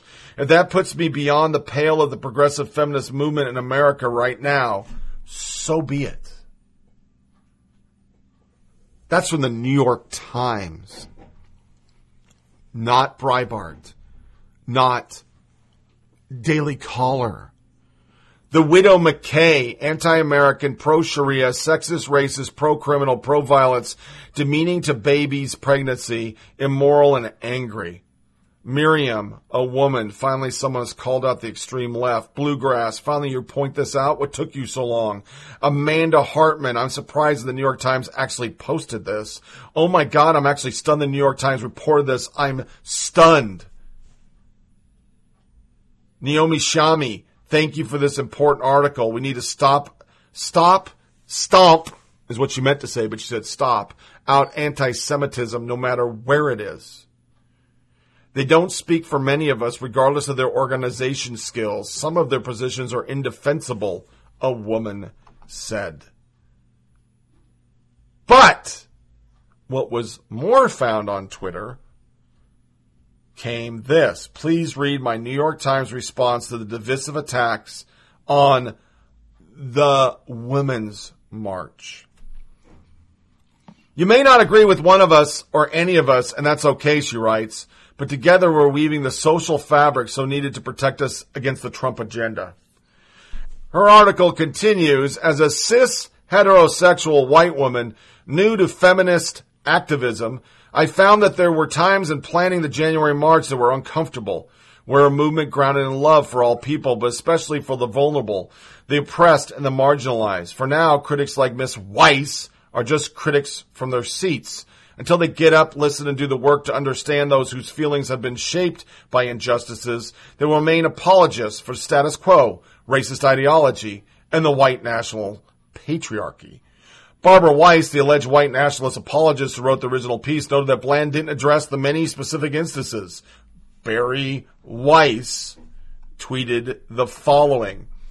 Happy Bob Bland designed, that's his Twitter feed, responded to my op-ed, but nothing in the letter grapples with the substance.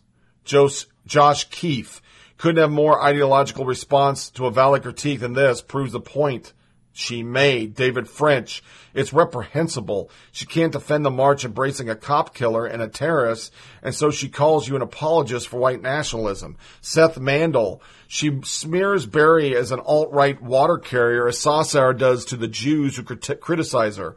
These are some truly despicable people. The fact of the matter, and why I cover it again, show me the white nationalist platform that the administration is supposedly going on. Show me the linkage between anybody on the Trump campaign and murderers, cop killers. Show me where on the Trump campaign there's anti-Semitism. Show me in that camp where anybody's linked to terrorists. And that's been my point since the beginning. There are so many things to criticize Trump on. So many blunders, so many stupid tweets, so much unorganized, grabastic bullshit that's going in the White House. But what the left keeps forgetting, and the media keeps forgetting, is that the American people see you every day straw man craziness with Jim Acosta making everything about race because they're going to look at, we have to curtail immigration. We have to fix immigration. We're broke.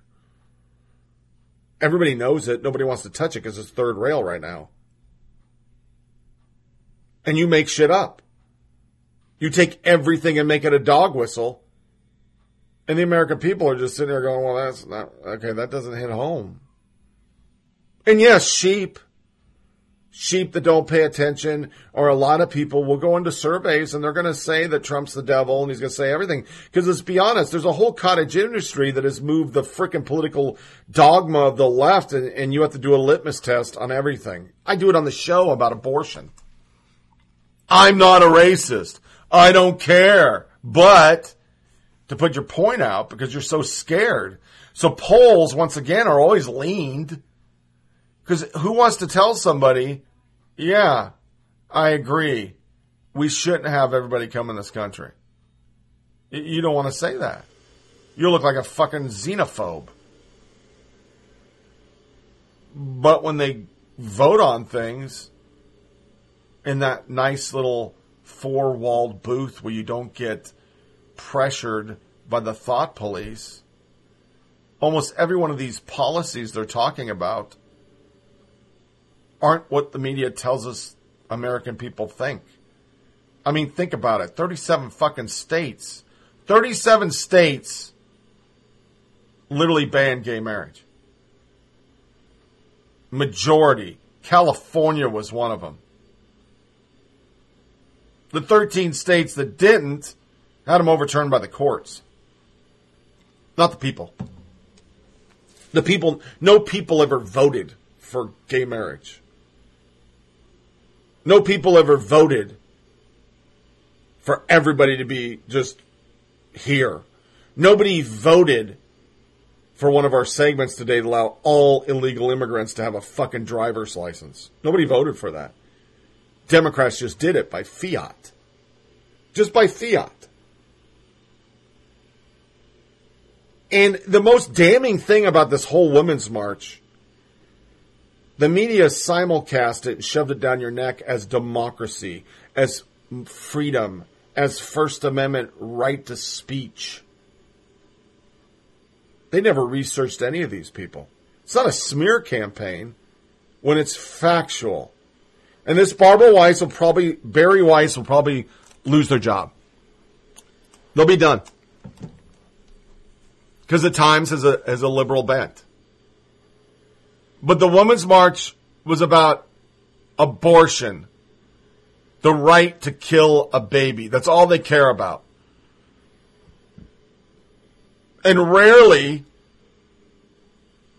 if any time, the media will report actual statistics about abortion.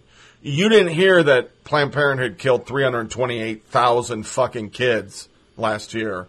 Nor did you hear that they handed out 776,000 abortion pills. You never heard that. Those numbers are there. And I make this analogy because it's the same thing about the Women's March. Most American people don't know Saw Sauer is a fucking terrorist. They don't even know who Shada Shakur is. They don't know that all these people that did this are fucking anti-American piece of shits. They hate America. You just don't see it. They don't want to do it. I mean, I had an article lumped in here. Blake Lively, dire warning about child porn. Some babies have umbilical cords. She was talking about pornography, and then she literally said, and this is a current one, that, you know, we got a problem with fucking abortion in our country. That won't make the paper. They won't bring it in. Because all you hear, as we segue out of this segment, is Planned Parenthood Women's March propaganda. And here's one from Univision. They're trying to end women's access to health care across the board. So you think the problem is that they're linking Planned Parenthood with abortions? Is that the problem all the time? I don't think it's only abortions, because obviously we provide abortion services and we think that's important, but that's a small part of what we do. Federal funding doesn't go for abortion. It hasn't for many, many years. But constantly they're saying that. I mean, it's abortion. Well, they're saying that, but I'm just saying it's not true. According to Planned Parenthood, abortion accounted for just 3% of its services in 2015.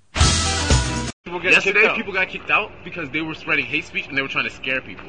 There are people. I didn't see anyone spreading hate speech. I think I got kicked out who was drinking milk. What did he say? That's hate speech. Anti-veganism? You know that's hate speech. What? Anti-veganism? You know that's hate speech. What was hate speech? What did he say? That's part of it. That's hate speech. That's part of hate speech, and I'm not even going to sit here and explain that. What? Anti-veganism? No, you know what that is. What did he say? That you know what that milk? That's a symbol that represents milk is a symbol of something? Yes, towards black people. What is the milk? What is it a symbol of? I've never heard that in my life. Truthfully speaking, I've never heard that. You never heard of it? No, you being honest? Yes. I don't know what milk. Basically, and that's another thing they were doing on Saturday. Yeah, no. That's another thing they were doing on Saturday. There's all these subliminal racist type of things they do. For example, drinking the milk, right? They try to say that, like, black people are lactose intolerant. So they come and they try to drink milk.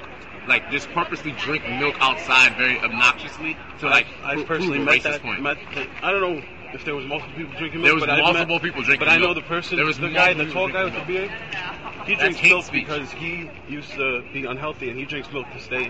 Come on. No, I spoke to him. I spoke to him personally. Come on, dude. No, come on. He has bone problems. I'm not even kidding. You can look him up online when he talks about it. But anyway, that's besides the point. It's racist! Okay, that is a soundbite I made months ago when I first heard stupid shit like this off of YouTube. And I play this to lead into a segment that just... I shouldn't be surprised anymore. I get surprised about things, and I don't know why I get surprised about things. Because I should just expect respect it. Jeff B/DDHQ, which we cover a lot of his tweets. It's 2017, and this is now the sort of MSM-approved take. We are given about a solar eclipse. The solar eclipse path will overwhelmingly pass over Trump country. This is from the Boston Globe. Is the eclipse throwing shade at Clinton supporters? The path of ideal viewing spots for this month's highly anticipated total solar eclipse cuts overwhelmingly through places that voted for President Trump in November. There are about 240 counties roughly along the central path of eclipse, a 70-mile wide trail extending across the country where people will be able to see a total eclipse. And about 92% of those counties swung in Trump's favor, while fewer than 2 dozens voted for Hillary Clinton. This is an actual article. I'm not making this up. Trump won many of those counties by a wide margin, securing an average of 71% of the vote in counties he won along the path. Clinton, by comparison, got only about 56% of the vote on the eclipse path. And of those more than 6.2 million votes cast in those counties, for one of those, 2 candidates, 59% for Trump, 41% for Clinton. This stands in stark contrast to the overall results of the election, where about 51% of the votes cast for either candidate was for Clinton. Even Clinton voted for Trump. Clinton, Missouri, that is. The county lies right along the heart of the total eclipse path, and 69% of the votes were cast for Trump. The eclipse on August 21st will be visible to people across the United States, but in most areas the view will be only partial. People will only be able to see a total eclipse if they're located along the path of totality, which will start near Lincoln City, Oregon, and in Charleston, South Kakalaki. Still, it's not entirely surprising that the eclipse path of the best perspective could slice through the entire country while mostly avoiding areas that back Clinton. While she won the popular vote, Trump won the Electoral College and about 84% of the country's 3,100 plus counties.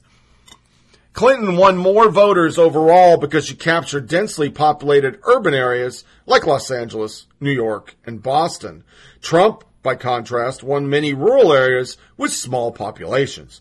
Perhaps it's not surprising the solar eclipse is passing over Trump's strongholds, given the president himself was born during a lunar eclipse. On June 14, 1946, the day Trump was born, there was a total lunar eclipse, though it wasn't visible from the United States, NASA records. Instead, it could be seen from parts of South America, Europe, Africa, Asia, and Australia.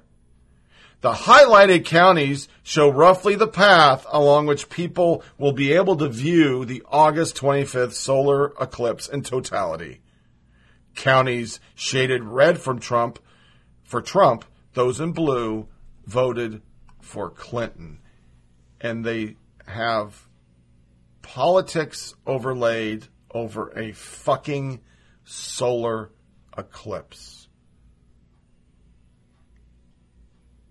I am just astounded that the media ran this article. I want you to think if a conservative paper, which there isn't any, but if there was, say that was the Oklahoma City Tribune, totally slanted conservative, not just feeding stories from USA Today, ran an article that even the universe favors Trump.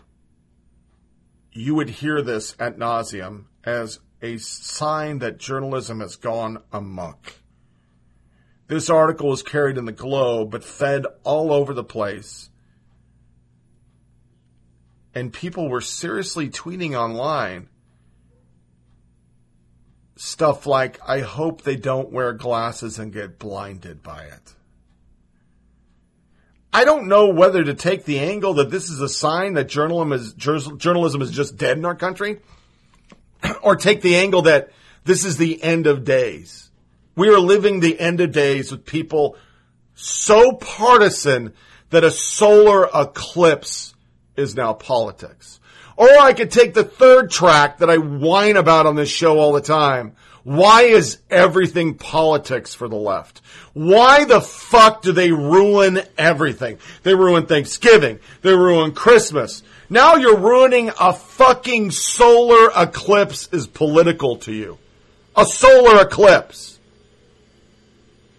For the record, moon bats, the fucking moon, sun, earth alignment doesn't give a fuck if there's an R behind the moon or a D behind the sun. None of that. None of that matters. It's just how the universe spins. And I even read tweets where they were like, that's not fair. Those people don't even understand the universe. They're uneducated. Why do they get to see the solar eclipse? Why not us? And I just had to cover it as a time that it goes back to my closing of every damn show. Fucking get a life. Hit pause. Do something. I would say go fucking watch porn or something on the internet other than your political sites. But I'm sure to that, there's objectification of women. There is demeaning of African American men because they have large penises and they're using them as circus clowns. There's probably, you know, that's a great idea for a podcast. I'm going to go search the politicization of fucking porn. Somebody's done it out there on HuffPo, Dem Underground. Somewhere there's an article about how porn is biased. It's there. I'll have it for you next podcast. Do a music break. Segment 3, we're going to cover, once again, illegal driving. Folks, I'm not going to hammer it like I've done it before, I understand. But with this California article that I'm going to read, sweet Jesus, this political gambit the left's doing, it's going to bite them in the ass.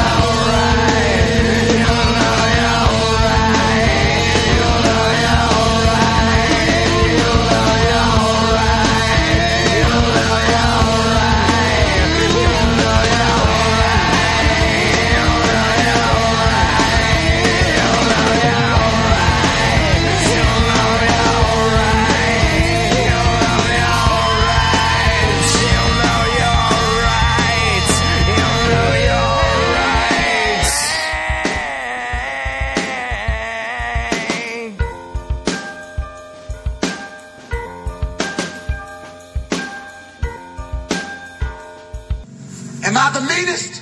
Sure enough. Am I the prettiest? Sure enough. Am I the baddest mofo low down around this town? Sure enough. Well, who am I?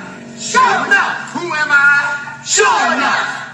I can't hear you.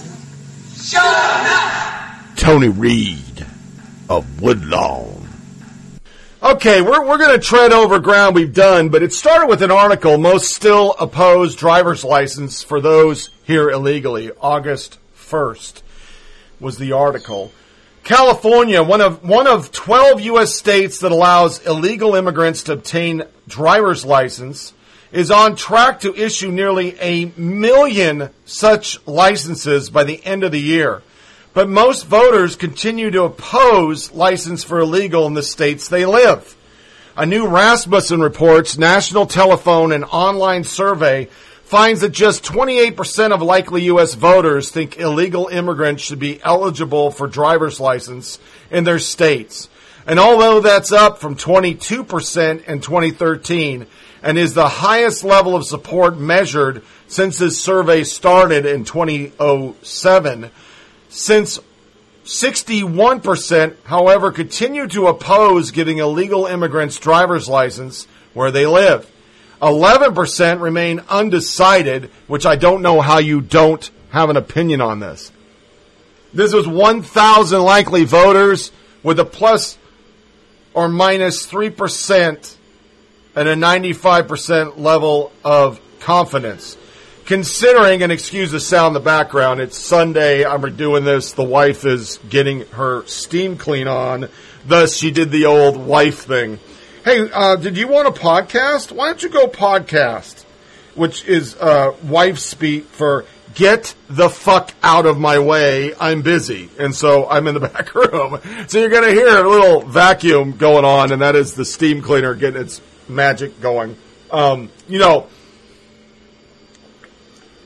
Sorry, I had to take a drink. One of the jokes I made on the last podcast, and a lot of people don't get it, was how all these weirdos that watch Game of Thrones literally want huskies now. But this is part of the process. Every 2 weeks, we steam clean the carpet. You don't have a choice. You'll vacuum twice a day, but you're going to have to steam clean, too, to get up all the hair. You're just going to have to. It is like living in a snow globe. But the snow is fucking hair. And it's my fault, because I didn't want outside dogs. We had outside dogs, and I think it's just a miserable fucking existence for the animal. So we brought them in. So anyway, excuse the vacuum. It'll just sound like I'm behind a jet or something. I'm flying. There it is. Well, pretend I'm flying right now. I'm on an aircraft doing my podcast, which is something I thought about a lot my previous job. I just never pulled it off. And I should have. Would have been interesting. You know, I could have called the segment At 37,000 Feet with Tony Reed. That would have worked. Anyway, so this is so huge. And for those that are new to the show, once again, my son was T-boned. Brand new car, owned it for 2 hours. It was totaled by an illegal immigrant. And the only thing that saved him is that the insurance company for the illegal immigrant went with the lie, which was the dad wasn't driving. It was the daughter, who isn't insured, who does have a driver's license, who's an American citizen because she was born here. Or else he would have been out a lot of money. He would have been fucked because he only owned it for 2 hours. And that's Nashville. The statistics are just incredible on this. Drunk driving, everything. And we're going to cover just a little bit. I'm not going to make this a long statement because if you want this information, you can go back to podcast. I did an entire show on it because it's just scary. And the only reason why I knew is because it happened to me. It happened to one of my family members, and I went out and searched, and the data is unequivocally horrible for drunk driving, accidents, no insurance. The cost that this costs is a bunch. But California are states that, they just don't give a fuck. They're so liberal, they think this is the right thing to do, and it's not. Granted, they're going to drive illegal. Sure, that's the theory they come up with. Well, they're going to drive illegal anyway. You might as well give them a license so we can track them. But there's problems with this. You check one block, they can vote. They can vote. And I guarantee, and this isn't a Trumpism, I guarantee there's illegals that are authorized to vote in California. They checked the block. Nobody checked it. It's just clerical error. It's not intentional. But illegal immigrants should not be able to vote. They're not even fucking citizens. They shouldn't be here to begin with because their country of origin would put us in jail. But they're here, and now we're giving them freebies with WIC, food stamps. That's happening all over the place in liberal cities. They get it. Don't listen to the lies. They get it. We're giving them driver's license. They're working under the table, not paying Social Security. And now we're giving them driver's license, letting them drive on our streets with the possibility of being able to vote. So Dad's grief leads to quest to count deaths caused by illegal immigrants. In the 5 years since an unlicensed illegal immigrant ran down his son, Don Rosenberg has turned his anger and grief into a mission to answer a seemingly simple question. How many people are killed each year by drivers who don't belong in the U.S., much less behind the wheel? Drew Rosenberg, a 25-year-old student at Golden State University, was riding his motorcycle in San Francisco when Roberto Galo struck him on November 16, 2010. In his frenzy effort to flee the scene, Galo ran over his victim twice. The elder Rosenberg got the news no parent should hear from San Francisco General Hospital that night that his child had died. But what he would learn over the next few years only compounded his bitterness. As many as 7,500 Americans, 20 per day, are killed annually by unlicensed drivers. And Rosenberg calculation that more than half are the victims of illegal immigrants. Now, by testifying before lawmakers, speaking to parents who have been through the same ordeal, and posting his research on a nonprofit website, unlicensed2drive.org, Rosenberg is shedding light on a frightening number not readily available from government sources. Our archives are filled with stories of drunk driving illegals killing U.S. citizens. William Geen, American for Legal Immigration, said, I was stunned at what I found. Rosenberg, who at 63 is semi-retired from the entertainment and publishing industry. Not only were unlicensed drivers killing people in numbers only exceeded by drunk drivers, but many times they were barely being punished and many times faced no charges at all. Galo, a Honduran who entered the country illegally but earned temporary protection status, had been cited 5 months earlier for driving without a license or insurance and heading the wrong way on a one-way street in San Francisco. His car was impounded for a day. He paid a fine for the moving violation, and other charges were dropped. After he was convicted of manslaughter, Galo served 6 weeks in jail and was released. He was deported in 2013 after a year-long legal battle. Because state and federal highway safety officials do not classify deaths by the perpetrator, immigration stats tabulating the deadly toll of unlicensed illegal immigrants has been a painstaking effort. Rosenberg has poured through spreadsheets and studies, piecing together his numbers that show his son's death was neither necessary nor unique. Still, his estimate is just that, and it varies from the guesses of other groups. I've learned over time that many jurisdictions do not cite license status or immigration status when reporting these statistics, so if anything, the numbers are understated. For example, San Francisco doesn't report either criteria, so Drew's death default to have been killed by a licensed driver who is a citizen. Such imprecise government bookkeeping masks a frightening and critics say preventable danger. The AAA Foundation for Traffic Safety, which obtains state-by-state data for the Federal Government Fatality Analysis Reporting System, FARS, database, found that 20% of fatal crashes involve an unlicensed driver. From 2010 to 2014, there was an average of 32,887 road deaths per year, which would mean 6,500 were caused by unlicensed drivers. Those drivers include citizens with suspended or revoked license and those who never had licenses. But if half were illegal immigrants, it would be in line with Rosenberg's estimates. And they go into other people who lost theirs. with at least 11.4 million unauthorized immigrants in the United States, it can be surmised that a large population drive a vehicle on a regular basis. And they're illegal. They don't have the right to drive. Because once again, unlike what the left says, driving is not a right. Not a constitutional right. Neither is marriage. But with the left, they believe that was a constitutional right under the 14th Amendment, that gays and lesbians could get married. And that's how they pushed it.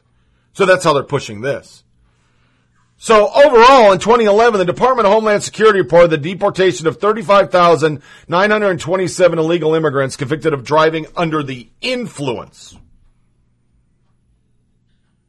Stephen King asserts that, a representative from Iowa, asserts that illegal alien drunk drivers kill over 4,700 Americans a year. 13 U.S. citizens die every 24 hours. Another study published by the National Highway Transportation Safety Administration cited motor vehicle deaths as a single leading cause of deaths for Hispanics between the age of 1 and 44. And according to analysts by the New York Times, about 4.5 million illegal aliens in the U.S. drive on a regular basis, many without license, many without insurance, or even the ability to read road signs in English. The statistics keep adding up to paint a complete and consistent picture. The Federal Bureau of Investigation and Department of Homeland Security report 47% of cited or stopped drivers in California have no license, no insurance, and no registration for the vehicle. Of that, 92% are illegal aliens. 62% in cited and or stopped drivers in Arizona have no license, insurance, or registration. 97% are illegal. 66% of cited and or stopped drivers in New Mexico have no license, no insurance, and no registration. And of that, 98% are illegal. 98%. Impact on public safety. To obtain a license, drivers must pass knowledge and road tests sanctioned by their state, ensuring that they have the threshold understanding of the rules. Evidence from a 2012 study conducted by the California Department of Motor Vehicle suggested that drivers without valid license were nearly 3 times more likely to cause a fatal accident than were licensed drivers over the 23-year period studied. Unlicensed drivers in that state were even found to be more hazardous than drivers whose licenses were suspended or revoked. A 2011 study by the AAA Foundation of Traffic Safety showed similar results. 5% of fatal crashes between 2007 and 2009 were caused by unlicensed drivers, a proportion that increased from 1990 through 2007, although the trend appeared to have ended or even reversed. The 2011 Journal of Insurance Regulation study found that an increase in uninsured motorists led to more crash fatalities. Given these initial findings, more data is needed on the correlation among driver license issuance, purchasing of insurance, and accident rates. All the data, when you break it down, from North Carolina. Here's one for Oregon. In 2008, Oregon passed a law requiring licensed applicants to demonstrate legal presence. A study by the Oregon Department of Transportation estimated the economic impact of immigrants losing licenses they already had.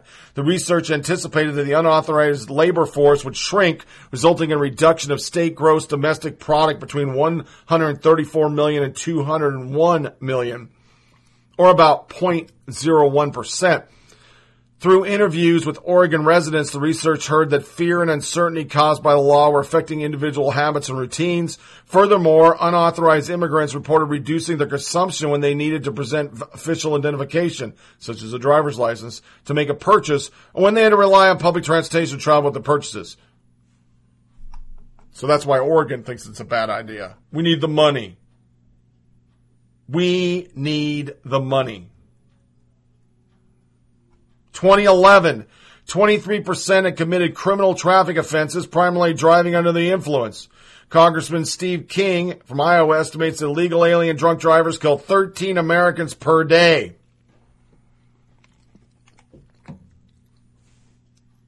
That's just insane. The overall perspective of criminal behavior of illegal aliens is grim. In a 2007 GAO study of 55,322 illegal aliens, analysts discovered that they were arrested at least a total of 459,614 times. 70% had been 2 and 10 arrests. 26% had about 15,000 at 11 or more arrests. Drug or immigration offenses accounted for 45% of all offenses, and approximately 12%, over 6,600, were arrested for violent offenses such as murder, robbery, assault, and sex-related crimes. 75% of those on the most wanted criminal list live in Los Angeles, Phoenix, and Albuquerque. 1/4 of all inmates in California detention centers are Mexicans, as are more than 40% of Arizona, 48% New Mexico jails. Over 53% of all investigated burglaries reported in California, New Mexico, Nevada, and Arizona, and Texas are by illegal aliens. 63% of cited drivers in Arizona have no license, no insurance, no registration. 97, we just read that. It's the same one.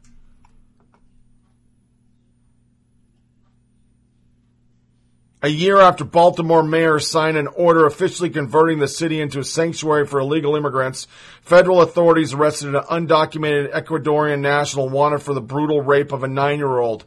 Carlos Martilla Montano, a Bolivian national who killed a Virginia nun in a drunken driving accident, was on a new federal government-supervised release program allowing the illegal alien who committed a series of crimes to remain on the streets despite being subject to deportation. Rather than detaining Montano, authorities determined that he was a candidate for the Alternatives to Detention program, which supposedly monitored his whereabouts. Guatemalan illegal alien Juan Zun killed California Sheriff Dispatcher Dominic Durden in 2008. Zun was charged with 2 felonies. He pled guilty to 1 felony, and the other was dropped. Zun was given 3 years probation but should have been deported. A year later, he was caught driving drunk. 3 more years probation, but again, no deportation. Another year later, Zun was caught driving drunk a second time. He was released 2 months later. He drove into Durden and instantly killed him. Finally, ICE deported him. And I could go on and on. I could read you all. I got pages of this shit. Pages. But for some reason, the left doesn't care. They just don't care. Senator Wyden from Oregon, Ron Wyden, on Tuesday blew off wanting to talk about an elderly constituent in his state who was raped by an illegal immigrant that was previously deported 20 times. She was 65 years old, and he assaulted somebody else. And the answer from Wyden was, we all have more to say about that another time. Today it's about taxes. Times Square. Naked illegal alien panhandlers turning Times Squares into shocking anti-family zone. A word of caution for folks planning a family-friendly vacation by New York City. We've been overrun by a horde of naked street performers. The New York Post reports topless females and filthy costumed characters have turned Times Square to a haven for seedy shakedown artists. The bare-naked broads are lewd and crude, harassing unsuspecting tourists. I told you, if you don't have a tip, then fuck off, one woman told a New York Post reporter. The costume characters are even worse, cursing at passerbys, grabbing grandmas, and demanding cash for photos. Cash for photos. That is what sanctuary cities are like. That's what they're like. So we take out the facts and we don't talk about crime. We don't talk about drugs. We don't talk about New York, Times Square having panhandlers who are all illegal, naked on the street, and somehow they just let that go. Let's just stick to the subject. Why? Well, just word it this way. Justify why we would give somebody who's illegal identification in our country. Justify why we would give a driver's license to people who aren't supposed to be here, who illegally entered the country. We don't know anything about them. This kind of plays along with the travel ban. You don't know anything about these people.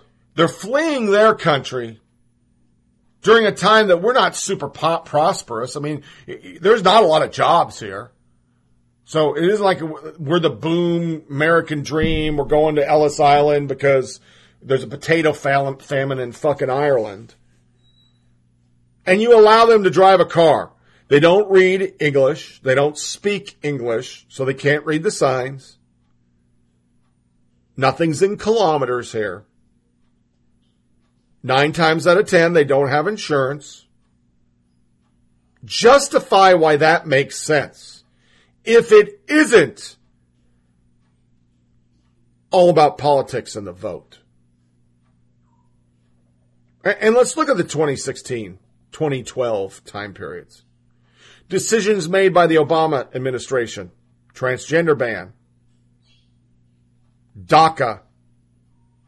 If it wasn't about getting those people to vote or wanting them to vote, why would you do it? Because financially it makes no sense.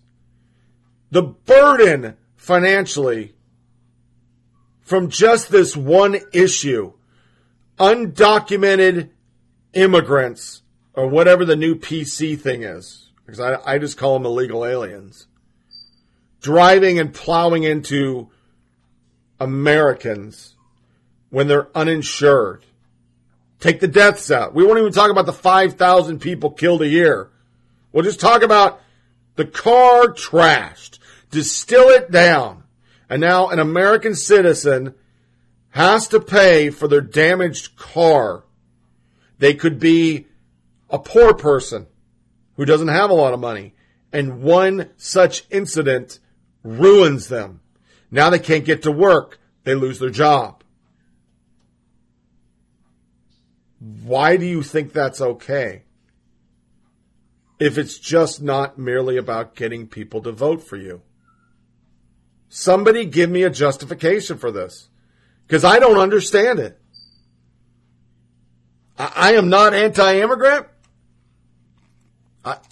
I immigrated here. My family did. I'm all about it. Legally coming through, getting your green card, applying for citizenship, paying taxes, paying Social Security. By the time we're done, Democrats are going to say these people deserve Social Security even though they didn't pay anything in because they got all their money under the table.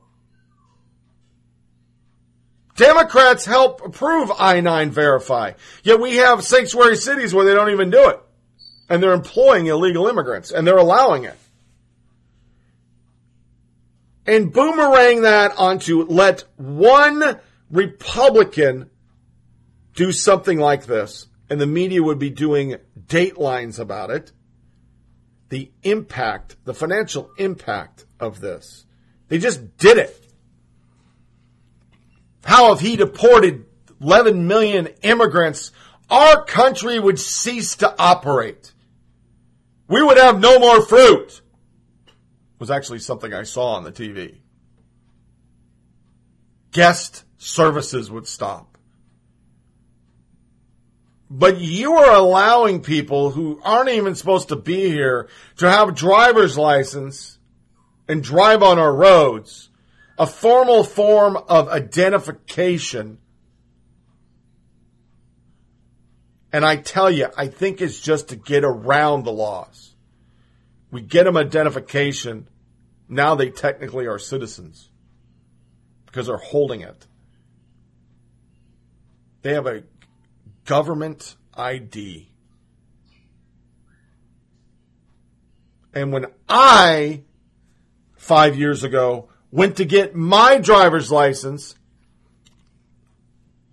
that I already had with Tennessee, I had to bring my birth certificate, my passport, blood sample, a note from my mother, mail, and my old ID, and my military ID. And that birth certificate had to have a fucking stamp on it. It had to have that stamp. If they couldn't feel the stamp, I couldn't get my driver's license. I had to prove I was a citizen. So I, an American citizen, have to go through all this just to get mine, and you're just handing them out to anybody that shows up.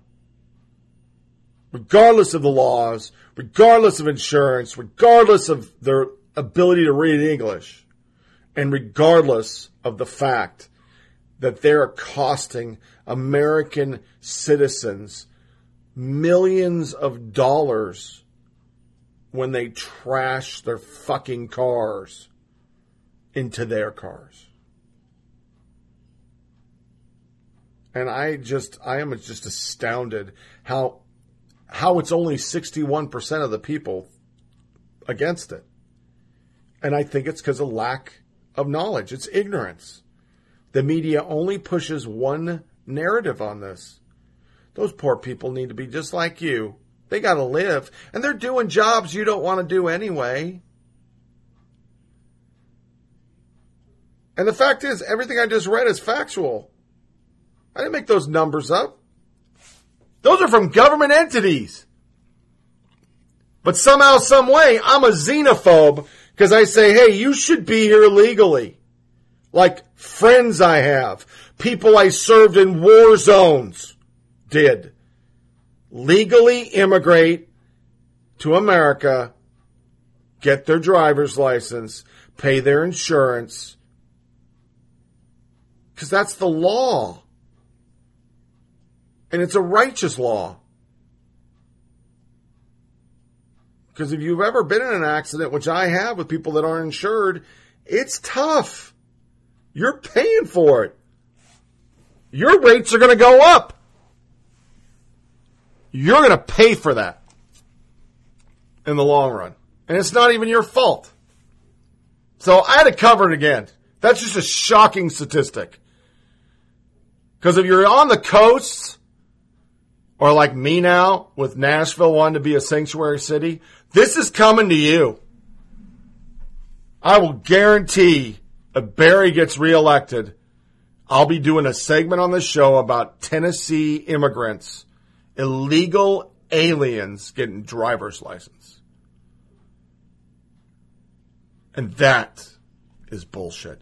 To a music break, news, social media, nuggets.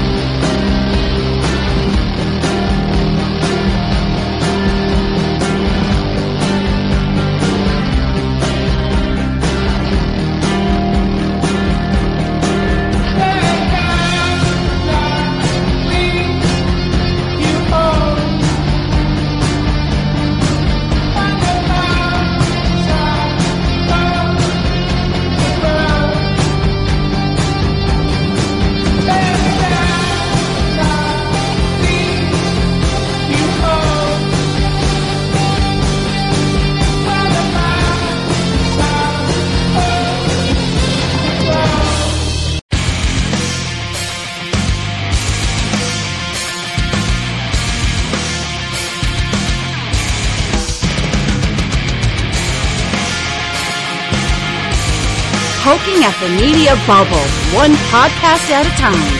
Here's Tony Reed. In this hole, that is me. The dead are rolling over. Stop.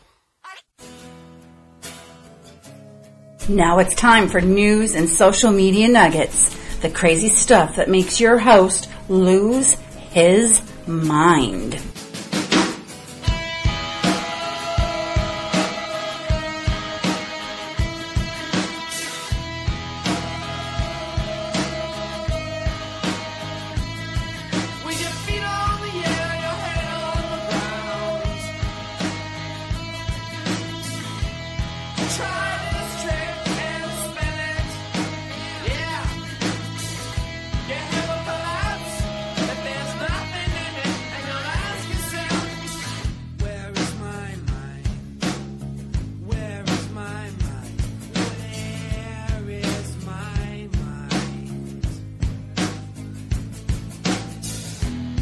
All right, Military Corner without a bumper today. 2 U.S. soldiers injured in Black Hawk crash in Afghanistan.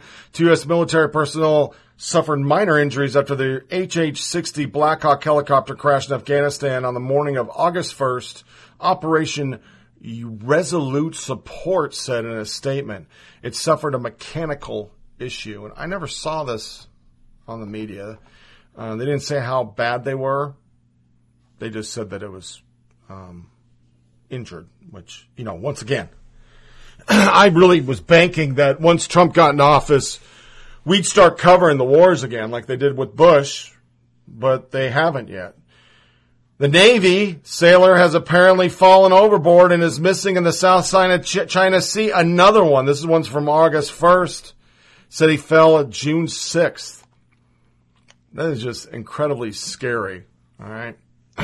And Task and Purpose put out this interesting stat. The United States has spent $714 billion on the Afghanistan war, and they wrote it a losing war, which really surprised me that veterans would write that, but okay.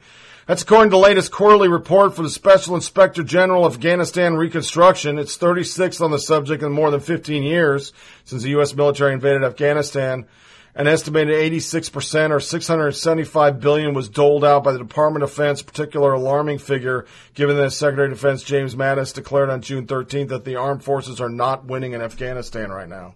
And we're not because we don't have a fucking plan. But it's a lot of money. Really surprised. Sometimes Task and Purpose brings in people I gotta think they're not vets. Or if they are, they were some fucking Navy fuck. Because they do pointedly liberal articles, and I grabbed that one just to be fair, I guess. Okay, to the crazy. Killjoy, New Jersey cops interrupt naked man's interstate pleasure session. This is a real article. A nude man walking along an interstate in New Jersey was using a sex toy on himself when his public pleasure session was interrupted by police yesterday. Officers responding to a report of a naked man walking along tree line on Route 287 discovered Stephen Kerwakak, 39, in the altogether near marker 64 in Mulwaha, a Bergen County township about 30 miles north of New York City, when Kerwakai, or whatever the frick his name is, who lives in upstate New York, was approached by two patrolmen. He stood up and pulled an object out of his rectum. He then tossed the sex toy over his shoulder, said James Patel. What the fuck? What the fuck? Wow. He said he liked to get naked and enjoyed filming himself with a butt plug. Okay, moving right along after I take a comment shower after that one. Trinity College professor calls white people inhuman. Let them fucking die. This is from June 21st. I don't know how I missed this. Connecticut college professor has created a firestorm by calling white people inhuman assholes who need to die following last week's shooting attack on congressional Republicans. Trinity College Johnny Eric Williams' social media feed after the June 14th shooting of Representative Steve Scalise included racial tirades and commentary calling all minorities to confront white people and end this now, a reference to an alleged system of white supremacy. It is past time for the racially repressed to do what people who believe themselves to be white will not do. Put an end to vector of the destructive methodology of whiteness and their white supremacy system. Hashtag let them fucking die. The time is now to confront these inhuman assholes, and in this now. The educational watchdog, Campus Reform, and The Blaze both reached out to the professor for comment. He said, go fuck yourself. So basically, is it okay for one of your professors to issue this hateful, divisive statement? They asked, and they got no goddamn response, all right? Then the media covered it, because this is how the media would have covered it. Not that he said it, it was in time. Trinity College professor flees state amid death threats over inflammatory social media posts. Inflammatory. That's called racism time if you reverse the colors. But okay. They said he fled the state after receiving death threats. Johnny Williams, who's been a sociology professor at Trinity since '96, recently shared a Medium article by an author known as Son of Baldwin called to show indifference to the lives of bigots. The article included an accusation that Steve Scalise was shot last week at a congressional baseball practice and saved by Capitol Police officers who were black, holds racist views.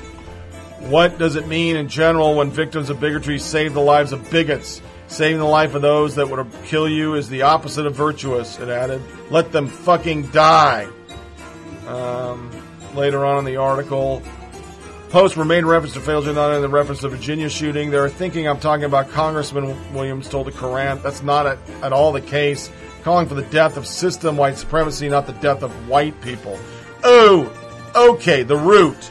College campus shut down after professor let them fucking die hashtag scares white people. This article is the root. The root is a subsidiary of Universal, which is NBC, and a twisted narrative that includes butthurt white people, conservative trolls, a black college professor, a racist congressman, and an online essay. Connecticut College shut its campus down for what it called threats received after a professor at the college shared an article suggesting that first responders should let bigots die. About a week ago, an essay entitled Let Them Fucking Die began circulating on secret black email network. A secret black email network. Isn't that interesting? Yes, there is one. Wait, was I not supposed to mention that? The piece by Son of Baldwin pointed out the black queer woman saved Representative Steve Scalise life during the recent congressional baseball shooting. Scalise is known for spewing racial bile, and none of that is fucking true. It went viral. Fusion had an article. Williams later added in a pastime, blah, blah, blah. Black people saw these status updates, probably thought they were a little hot pish, mostly because they had white in quotation marks, and everyone has met at least one hotep who tried to lecture you on a 1482 universal legal definition of the word black. Williams ran sounded a little upset, but people of color knew he didn't mean any violence. Of course you knew that. Oh, okay. It was spectral speech. Because never in the history of mankind has a terrorist manifesto included the word vector. Black people simply assumed that Williams, as a teacher of sociology and race, was going through one of those days that anyone mired in 500 years of white supremacy will occasionally suffer through. But it scared white people, and they go on to basically be racist for another 10 pages. Yeah. They even wrote shit about, even though the situation seems to have been resolved, the YP Poll Society for Outrage and the butt-herdness didn't get its reputation by letting shit slide. People are still calling for Williams' ouster, and they roped a Negro into it, and so they had a local state representative. He's a Negro because he doesn't listen to them. They end it. And that, boys and girls, is how a letter on the black side of the internet made white people think a black man was going to cause a sequel to 9/11 and Sandy Hook. If you too are outraged about a hashtag that suggests black people should let racist whites die, here's something you can definitely do about it. Stop being racist. So they're saying that if you call out somebody for being racist, you're racist because it doesn't matter what you say, it's all about your skin color. And I think that's the definition of racist. Ended up, this fuckhead got suspended. And that was from the College Fix. They covered it. And I am just like, wow. Wow. Yeah. The other one, the Essex County College, one we covered a couple months ago. She's finally fired. She was fired. And I think we reported her as being suspended. SMU students outraged that 9/11 memorial flags must be moved. Update 905 revised to include the SMU has updated its campus expression policy by removing language about harmful or triggering messages. An earlier version of this article incorrectly, blah, blah, blah. Okay, so what they did is SMU officials revised a policy Tuesday that aimed to protect students from harmful or triggering messages after a dispute erupted over annual 9/11 installation the students had planned for the heart of the campus. Nearly 3,000 flags have been placed on SMU's Dallas Hall every year since 2010, but the group responsible for the display, Young Americans for Freedom, was recently told they must move it. University officials told Grant Wolf, who leads this chapter, that the display can be placed only on Morrison McGinnis Park, a less prominent campus location, formerly known as Momac Park. In a policy posted in July, SMU stated the university respects the right of all members of SMU community to express their opinions. The university also respects the rights of all members of the community to avoid messages that are triggering, harmful, or harassing. It is the policy of the university to protect the exercise of these rights. The university revised the policy. SMU respects the rights of all campus community members to express their opinion as well as their rights to be free from coercion and harassment. The policy has been further updated to better reflect the balance and to remove the poor wording regarding triggering or harmful messages, it said in a written statement. The university has approved the 9/11 memorial, but said it, like all approved displays, will be at Momac Park. Wolf is stumped by the school's decision to limit lawn display to a green space farther from the main academic buildings. The Young Americans and other student groups called the new policy an attack on free speech. I don't believe it's the responsibility of the university to shield individuals from certain ideas they might be offended by, he stated. But in the end, what this is about is they're afraid Muslims will be triggered by all the flags. That's a trigger.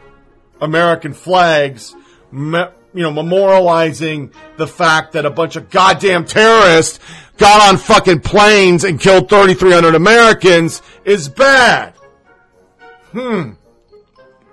That's amazing to me, but totally understood on our campuses. I mean, let's admit it. I mean, America's bad. We had it coming.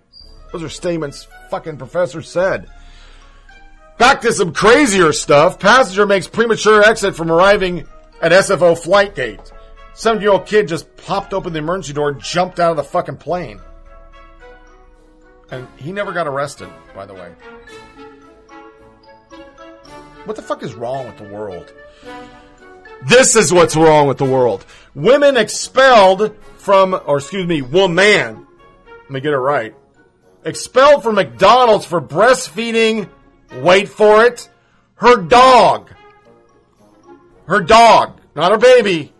All you Lalancha people, put down your claws. It was a dog. A woman that was expelled from New Jersey McDonald's for allegedly breastfeeding her 6-week-old puppy is suing for $1.1 million. Although the manager says she was expelled because McDonald's has a no animal policy, Adele Albright, 32, claims the restaurant manager specifically expelled her because she was breastfeeding in a public and inalienable right in the state of New Jersey.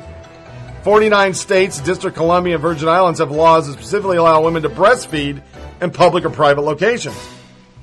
The law clearly specifies that a mother shall be entitled to breastfeed in any location or place of a public accommodation, resort, or amusement, wherein the mother is otherwise permitted, the lawyer said. Although Miss Albright said she covered herself and sat far away from other customers, owner Steve Owens claims many of his customers have complained and were indisposed by the scene. One old lady passed out and had to leave in an ambulance, said an eyewitness. Although animals are allowed inside all McDonald's franchises according to the Americans with Disability Act, which allows the use of service dogs, New Jersey state law also allows women to breastfeed in public places as well as judgment could create a legal precedent, admit legal experts. How in the fuck does the breastfeeding law apply for a dog? Only in America. This is first world fucking goddamn shit. They're gonna win. You watch. They're gonna win. Somebody's gonna stretch some constitutional right to breastfeeding a dog. Get the fuck out of here. Cops. Bride pulled out handgun on her groom. Yeah, I read that. Newlywed removed 9mm pistol from beneath her wedding, and this is from Tennessee. A newlywed removed a 9mm pistol from beneath her wedding dress and pulled the trigger while pointing the weapon at her new husband, police charge. Officers were summoned early Friday morning to a Murfreesboro motel where Kate Elizabeth Pritchard, 25, and her spouse, James Jared Burton, 30, were squabbling only hours after exchanging their vows. When cops arrived at Clarion Inn, a dump, by the way, because we've stayed in Murfreesboro, around 1 a.m., Pritchard, who was in her wedding dress, and Burton denied that anything was amiss. But interviews with witnesses contradict the couple's tale, as described by the police department. Pritchard and her spouse were engaged in an alcohol-fueled argument outside the hotel. During the quarrel, cops allege Pritchard pulled out a handgun from a wedding dress and pointed the weapon at his head. Pritchard pulled the trigger, but the gun did not discharge since it was unloaded. Bond was set for $15,000. Oh, really? You just fulfilled all the crazy that people think about the South. And I hate you for it, because it was in Tennessee. And that's just like an hour and a half from where I live. No free speech allowed. Lena Dunham slams airline as transphobic. Here we go. Whenever liberal snowflakes get upset, you can be sure that Lena Dunham is somehow involved in her activism for political correctness. She criticized an entire company to her 5.5 million followers for allowing their employees the privilege of a conversation. The new cast member of American Horror Story, which is not going to make my wife happy, boarded American Airlines on August 3rd and was triggered not by the delays or the wrinkled boarding pass, but by the transphobic talk she heard from two flight attendants.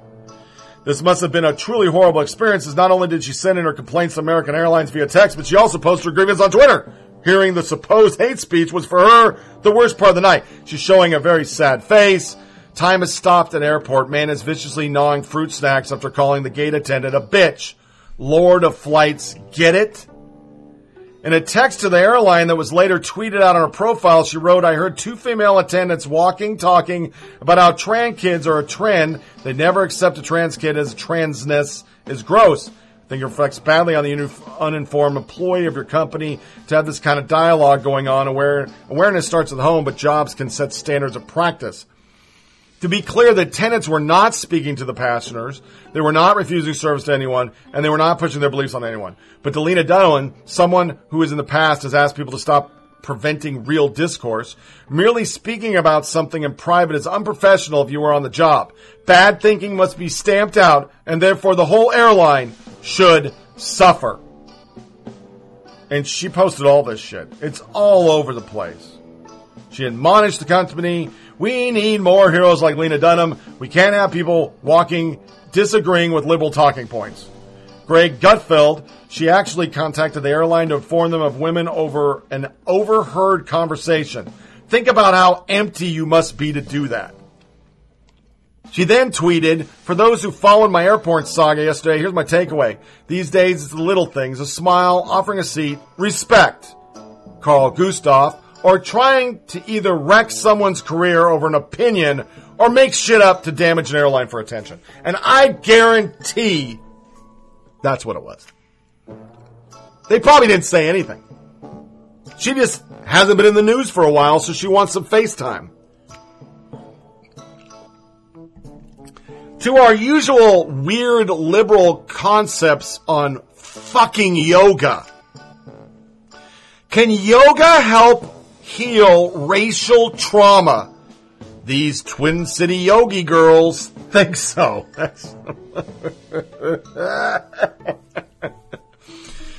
Woo! Okay, so the first time Minneapolis resident Nicole M. Smith attended a Twin City yoga class, she felt hyper aware how different she looked from her classmates.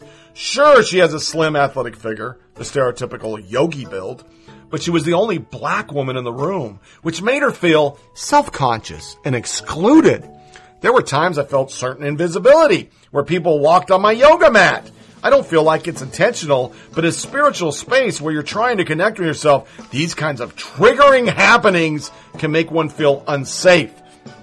The experience left Smith with misgivings about attending future yoga classes, but she kept looking and eventually found an appealing option, a restorative practice for women of color at One Yoga. The class completely shifted my relationship with yoga, and that's so important to me right now. I feel so much better for this person. In recent months, Twin City yoga instructors have partnered with One Yoga and the Minneapolis Urban League to launch brand new class, especially for just women of color. Let it sink in. Just women of color. Instructor Sarita Collette started working earlier this year with One Yoga, a non-profit in South Minneapolis, to launch a series of workshops for women and gender-queer people of only color. And the Urban League worked with instructor Rebecca Nadosi for the first 3 classes, and they were free, held in conjunction with Women's Wellness Month in May. Many people of color have experienced what experts of the American Psychological Association call racial trauma. High-profile police killings especially have led to a heightened sense of fear in the communities of color. Symptoms of racial trauma can include depression and angry outbursts at people who are white. They actually say that, not me. Can the healing powers of yoga ease at least some of the symptoms of racial trauma? Being able to provide tools for people of color to practice their own yoga and mindfulness doesn't have to be against something. It's a return to self-care that generates a whole different kind of energy, and that can help us continue to uplift our larger communities and bring health and positivity in. Okay. Yeah. What the fuck, man? We've done stories about goat yoga, how yoga's saving people after the election, and now you're having racial trauma because somebody got shot on your TV. I don't think yoga's going to save you. I think you need a little more help. Sims 4 users compete to get their virtual kids taken fastest by CPS, is the article, which I think is hilarious. Players for the new Sims 4 game have started speedrunning how fast they can go from game to start to have a child taken away by Child Protective Service. YouTuber Simply Geese has made a new record, 15 minutes and 38 seconds. To do this, you have to get married, pregnant, and go through birth. Then actively neglect your child and CPS shows up and people are loving it. More people need to go into this, posted YouTuber Enyaya and NO7 said. This is the most hilariously morbid thing I've seen. Regarding the video showing the record being beaten, which is now trending on YouTube. Okay, I thought this was something totally different, because I thought they were just making a joke about how gamers neglect their kids, but this is actually a game. And now I feel foolish, because sweet Jesus, what is wrong with people? What is wrong with you? Jesus. I'm going to take a comment bath. We're moving along. CNN op-ed, employers should mandate gender-neutral language.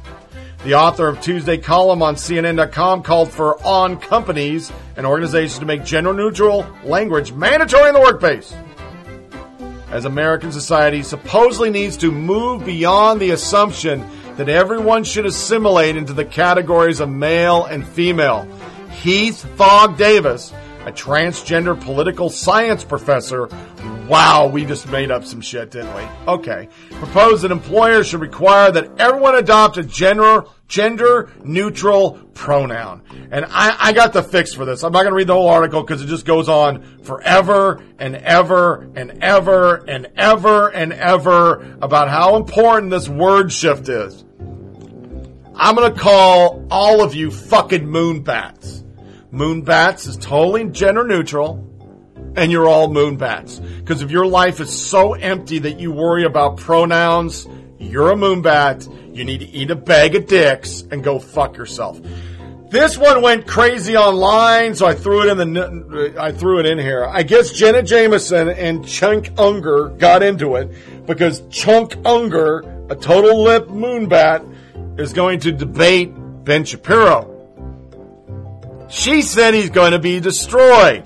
I throw it in this segment because, remember, if a conservative says that Sandra Fluke's a goddamn slut, it's front page news. NBC leads off with it. Even though that guy was Rush Limbaugh, not a Republican, but a news person or a talk show personality. So Chunk Unger tweeted back to her, I remember watching you getting destroyed too. People started saying, keeping it classy, eh? I see that it's okay for progressives to slut shame as long as the woman is questioned as conservative views. Amanda Pritigagomo, progressive Chink Unger, sorry I'm fucking it up, slut shames Jenna Jameson and there's not a feminist in sight. Weird. Rita Panache, classy work from the Armenian genocide denier. He actually is. And Jenna Jameson just says, kind of like your credibility. Yeah. How is that okay, folks? You can't do it when you're a conservative, but you can slut shame. Okay. Stephen Miller did a tweet. They've officially run out of things to be angry about. This is a new wave of we've run out of things called racist. Remember, we talked about solar eclipse. This one trumps it. We need to talk about digital blackface and reaction to GIFs. Why is it so common? This was actually an article by Lauren Michael Jackson. Are you ready for it? Make sure you got some popcorn. Adore or despise them, GIFs are integral to the social experience of the internet. Thanks to a range of buttons, apps, and keyboards saying "it me" without words, it's easier than ever. But even a casual observer of GIFing would notice that, as with much of online culture, black people appear at the center of it all. Or images of black people at the least. The Real Housewives of Atlanta, Oprah, Whitney Houston, Mariah Carey, NBA players, Tiffany Pollard, Kid Fury, and many, many others known as anonymous black likeness dominate day-to-day feeds, even outside online black communities. Similar to the idea that the black vine is simply vine, as Jez Izzah determined in the All, black reaction GIFs have become so widespread that they practically become synonymous with just reaction GIFs. If you've never heard of the term before, digital blackface is used to describe various types of minstrel performance that become available in cyberspace. Blackface minstrelsy is a theatrical tradition dating back to the 19th century in which performers blacken themselves up with costumes. The performance puts society's most racist sensibilities on display, yada, yada, yada, yada, yada, yada. While often associated with Jim Crow-era racism, the tenets of minstrel performances remain alive today in television, movies, music, and its most advanced iteration on the internet. Meghan McKay, so rude, so nasty, from some woman from the Real Housewives of Atlanta. And she said, this is my day. Someone explained to me the point of fat-shaming Sean Spicer. It is just to humiliate him even more. What is this? And she put a gift. Was her second one.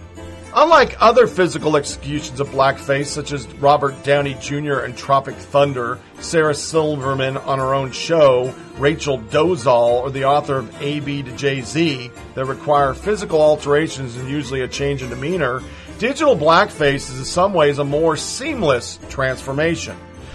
Digital blackface uses the relative anonymity of online identity to embody blackness. In the case of Mandy Harrington, a white woman who masquerades as the fictional Laquita Jones, digital blackface became a means for her to defend musician Annie DeFranco's decision to host a retreat at a slave plantation.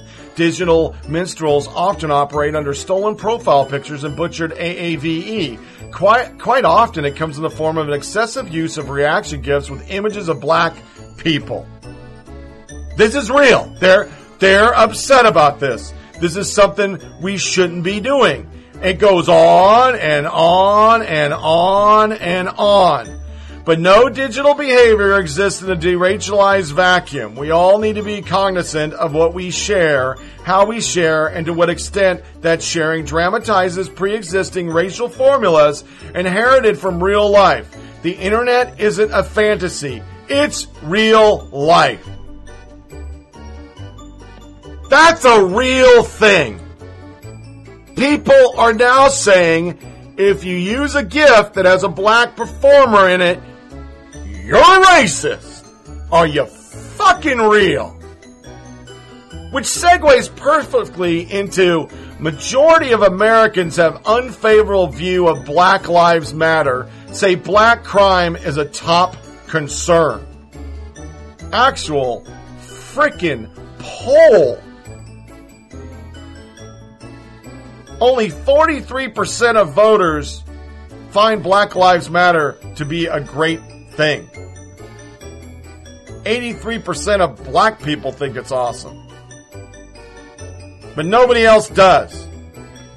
57% literally believe Black Lives Matter is bad. And you know why? Not because they're racist. Probably not even because they don't believe the bullshit about only black people are being shot. They probably don't know any better. It's because of dumb shit like that. If everything's racist, what is racist, you freaking jackasses? To our lighter fare. All right, Sean King put out an article this week, and I put it in the lighter fare because that's the white black dude. He's like Rachel Dolezal because he's not black, but he acts like he's black. New York Daily News, Kaepernick ongoing free agency is fundamental abuse of Christ's ministry. I swear to God, he did an entire article that this is so unreligious, and he quoted the gospel in some way. I don't know if he's trying to say that Kaepernick is like Jesus and we're the Jews because we think, hey, he's a shitty fucking quarterback and we're sick of him not standing up for the flag. But I just laughed. I was like, what the fuck? How many angles can we take on Kaepernick? The dude sucks. That's why nobody's getting him. And when you suck and you bring a bunch of baggage, or if you think he's not sucky, which I do because I've watched him in his prime and then I watched him against my Packers get clubbed, the fact of the matter is if he's just okay, but he brings, he's a perpetual backup, but he brings all this baggage with him, why would you want it on your team? You want a locker room that's fucking tight because you want to win the goddamn Super Bowl. You don't want to win the frickin' award for the best protest. That's not what we're looking for here. Idiots. Simultaneously, when I was reading this, actually, on the TV was Grumpier Old Men. And so I found a blooper reel. This is my favorite all-time movie. Something about old people cursing is just fucking hilarious. So I'm sure you've all said it or heard it, or you've watched it a million times. But I had to play today in honor of Walter Matthau and that other dude who are both passed. That other dude that was really professional. Jack Lemmon, there it is. My brain locked for a second. I had to play blooper reel. I love these guys. They're fantastic. He's in. He's in. Looks like he's going to enter the Holy of Holies. Coitus uninterruptus. Well, I throw back what I'm not going to eat. Oh, yeah, like that 40-pound muskie you're always yakking about. It's a shame that your uncle has a fish market on 23rd Street and 14th Avenue. 26th Street, you dummy. You schmuck. Yeah, it looks like Chuck's slipping her the old salami. Oh, Jesus, Dad. Oh, hello. Hello. I'm Ronald Reagan. I used to be president of the United States. I live across the street over there. I was also in the movies for a while. I was a lousy actor. Looks like Chuck's gonna put the hot dog in the bun. Jesus, Dad. That's why I came down. We'll spit it out. Well, don't shout at me. I'm not shouting. Much might took us to get here on New Year's Eve or Christmas or whatever that is. And, Looks like Chuck's a tomcat on the prowl. Meow. I got a pinch sciatica and make your lumbago look like ice tray. Hey, is he? Yes, he is. Looks like Chuck's taking the old log to the beaver. Looks like Chuck's gonna bury his boner. Yeah, that's why you're a moron. If you hadn't had Amy, then if you were stuck with the fern Clyde, you put your crowers out in the front of it. I sacrifice. Thank you, Shadow. I can't carry the collar. Yeah, it looks like Chuck's taking the skin boat to Tuna Town. Looks like Chuck's taking a ride on the wild baloney pony.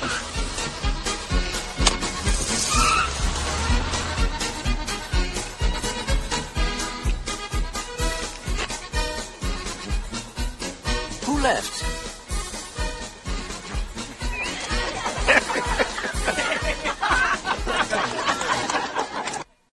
What do you say we go back to my place, and I'll show you my spicy, peppy pepperoni?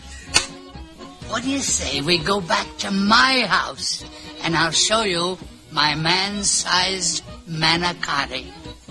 Beautiful. I am the gangster of love. I am the Lothario of farts. I don't know where I am. Get in the car, Max. I can't. I farted, and I'm afraid to move. Dear, what the hell is her name? Ariel? Ariel. What's her name again? Maria. Maria. She left me. You're surprised? You don't even know her name. Hey, dickhead. I'm stuck. You know, I've been to Hawaii. Which island? I kinda like a poke you. You like a licky dicky? I'm a kinda kinky. Wanna peek a pee-pee? Some stranger could catch our fish. Some schmuck with his fish and my fish and your fish up on the f***ing wall. And you Sue Harwell. Get another actor, please. She's nothing but a pig-headed Italian with... Hey, go one more from the top and a little bit more out of breath, yeah? If I was more out of breath, I'd be dead. You're still a putz. That's my line. You will never even know it's there. Okay. I love you. He's a criminal. Should the veil be up? Oh! Ox. Jesus Christ. Why don't you look where you're going there? Why don't you come to my place? I'll show you my beefy bologna. Huh? No?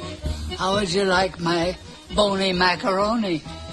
Or my fatty Alfredo? Or my hard salami? I got them all.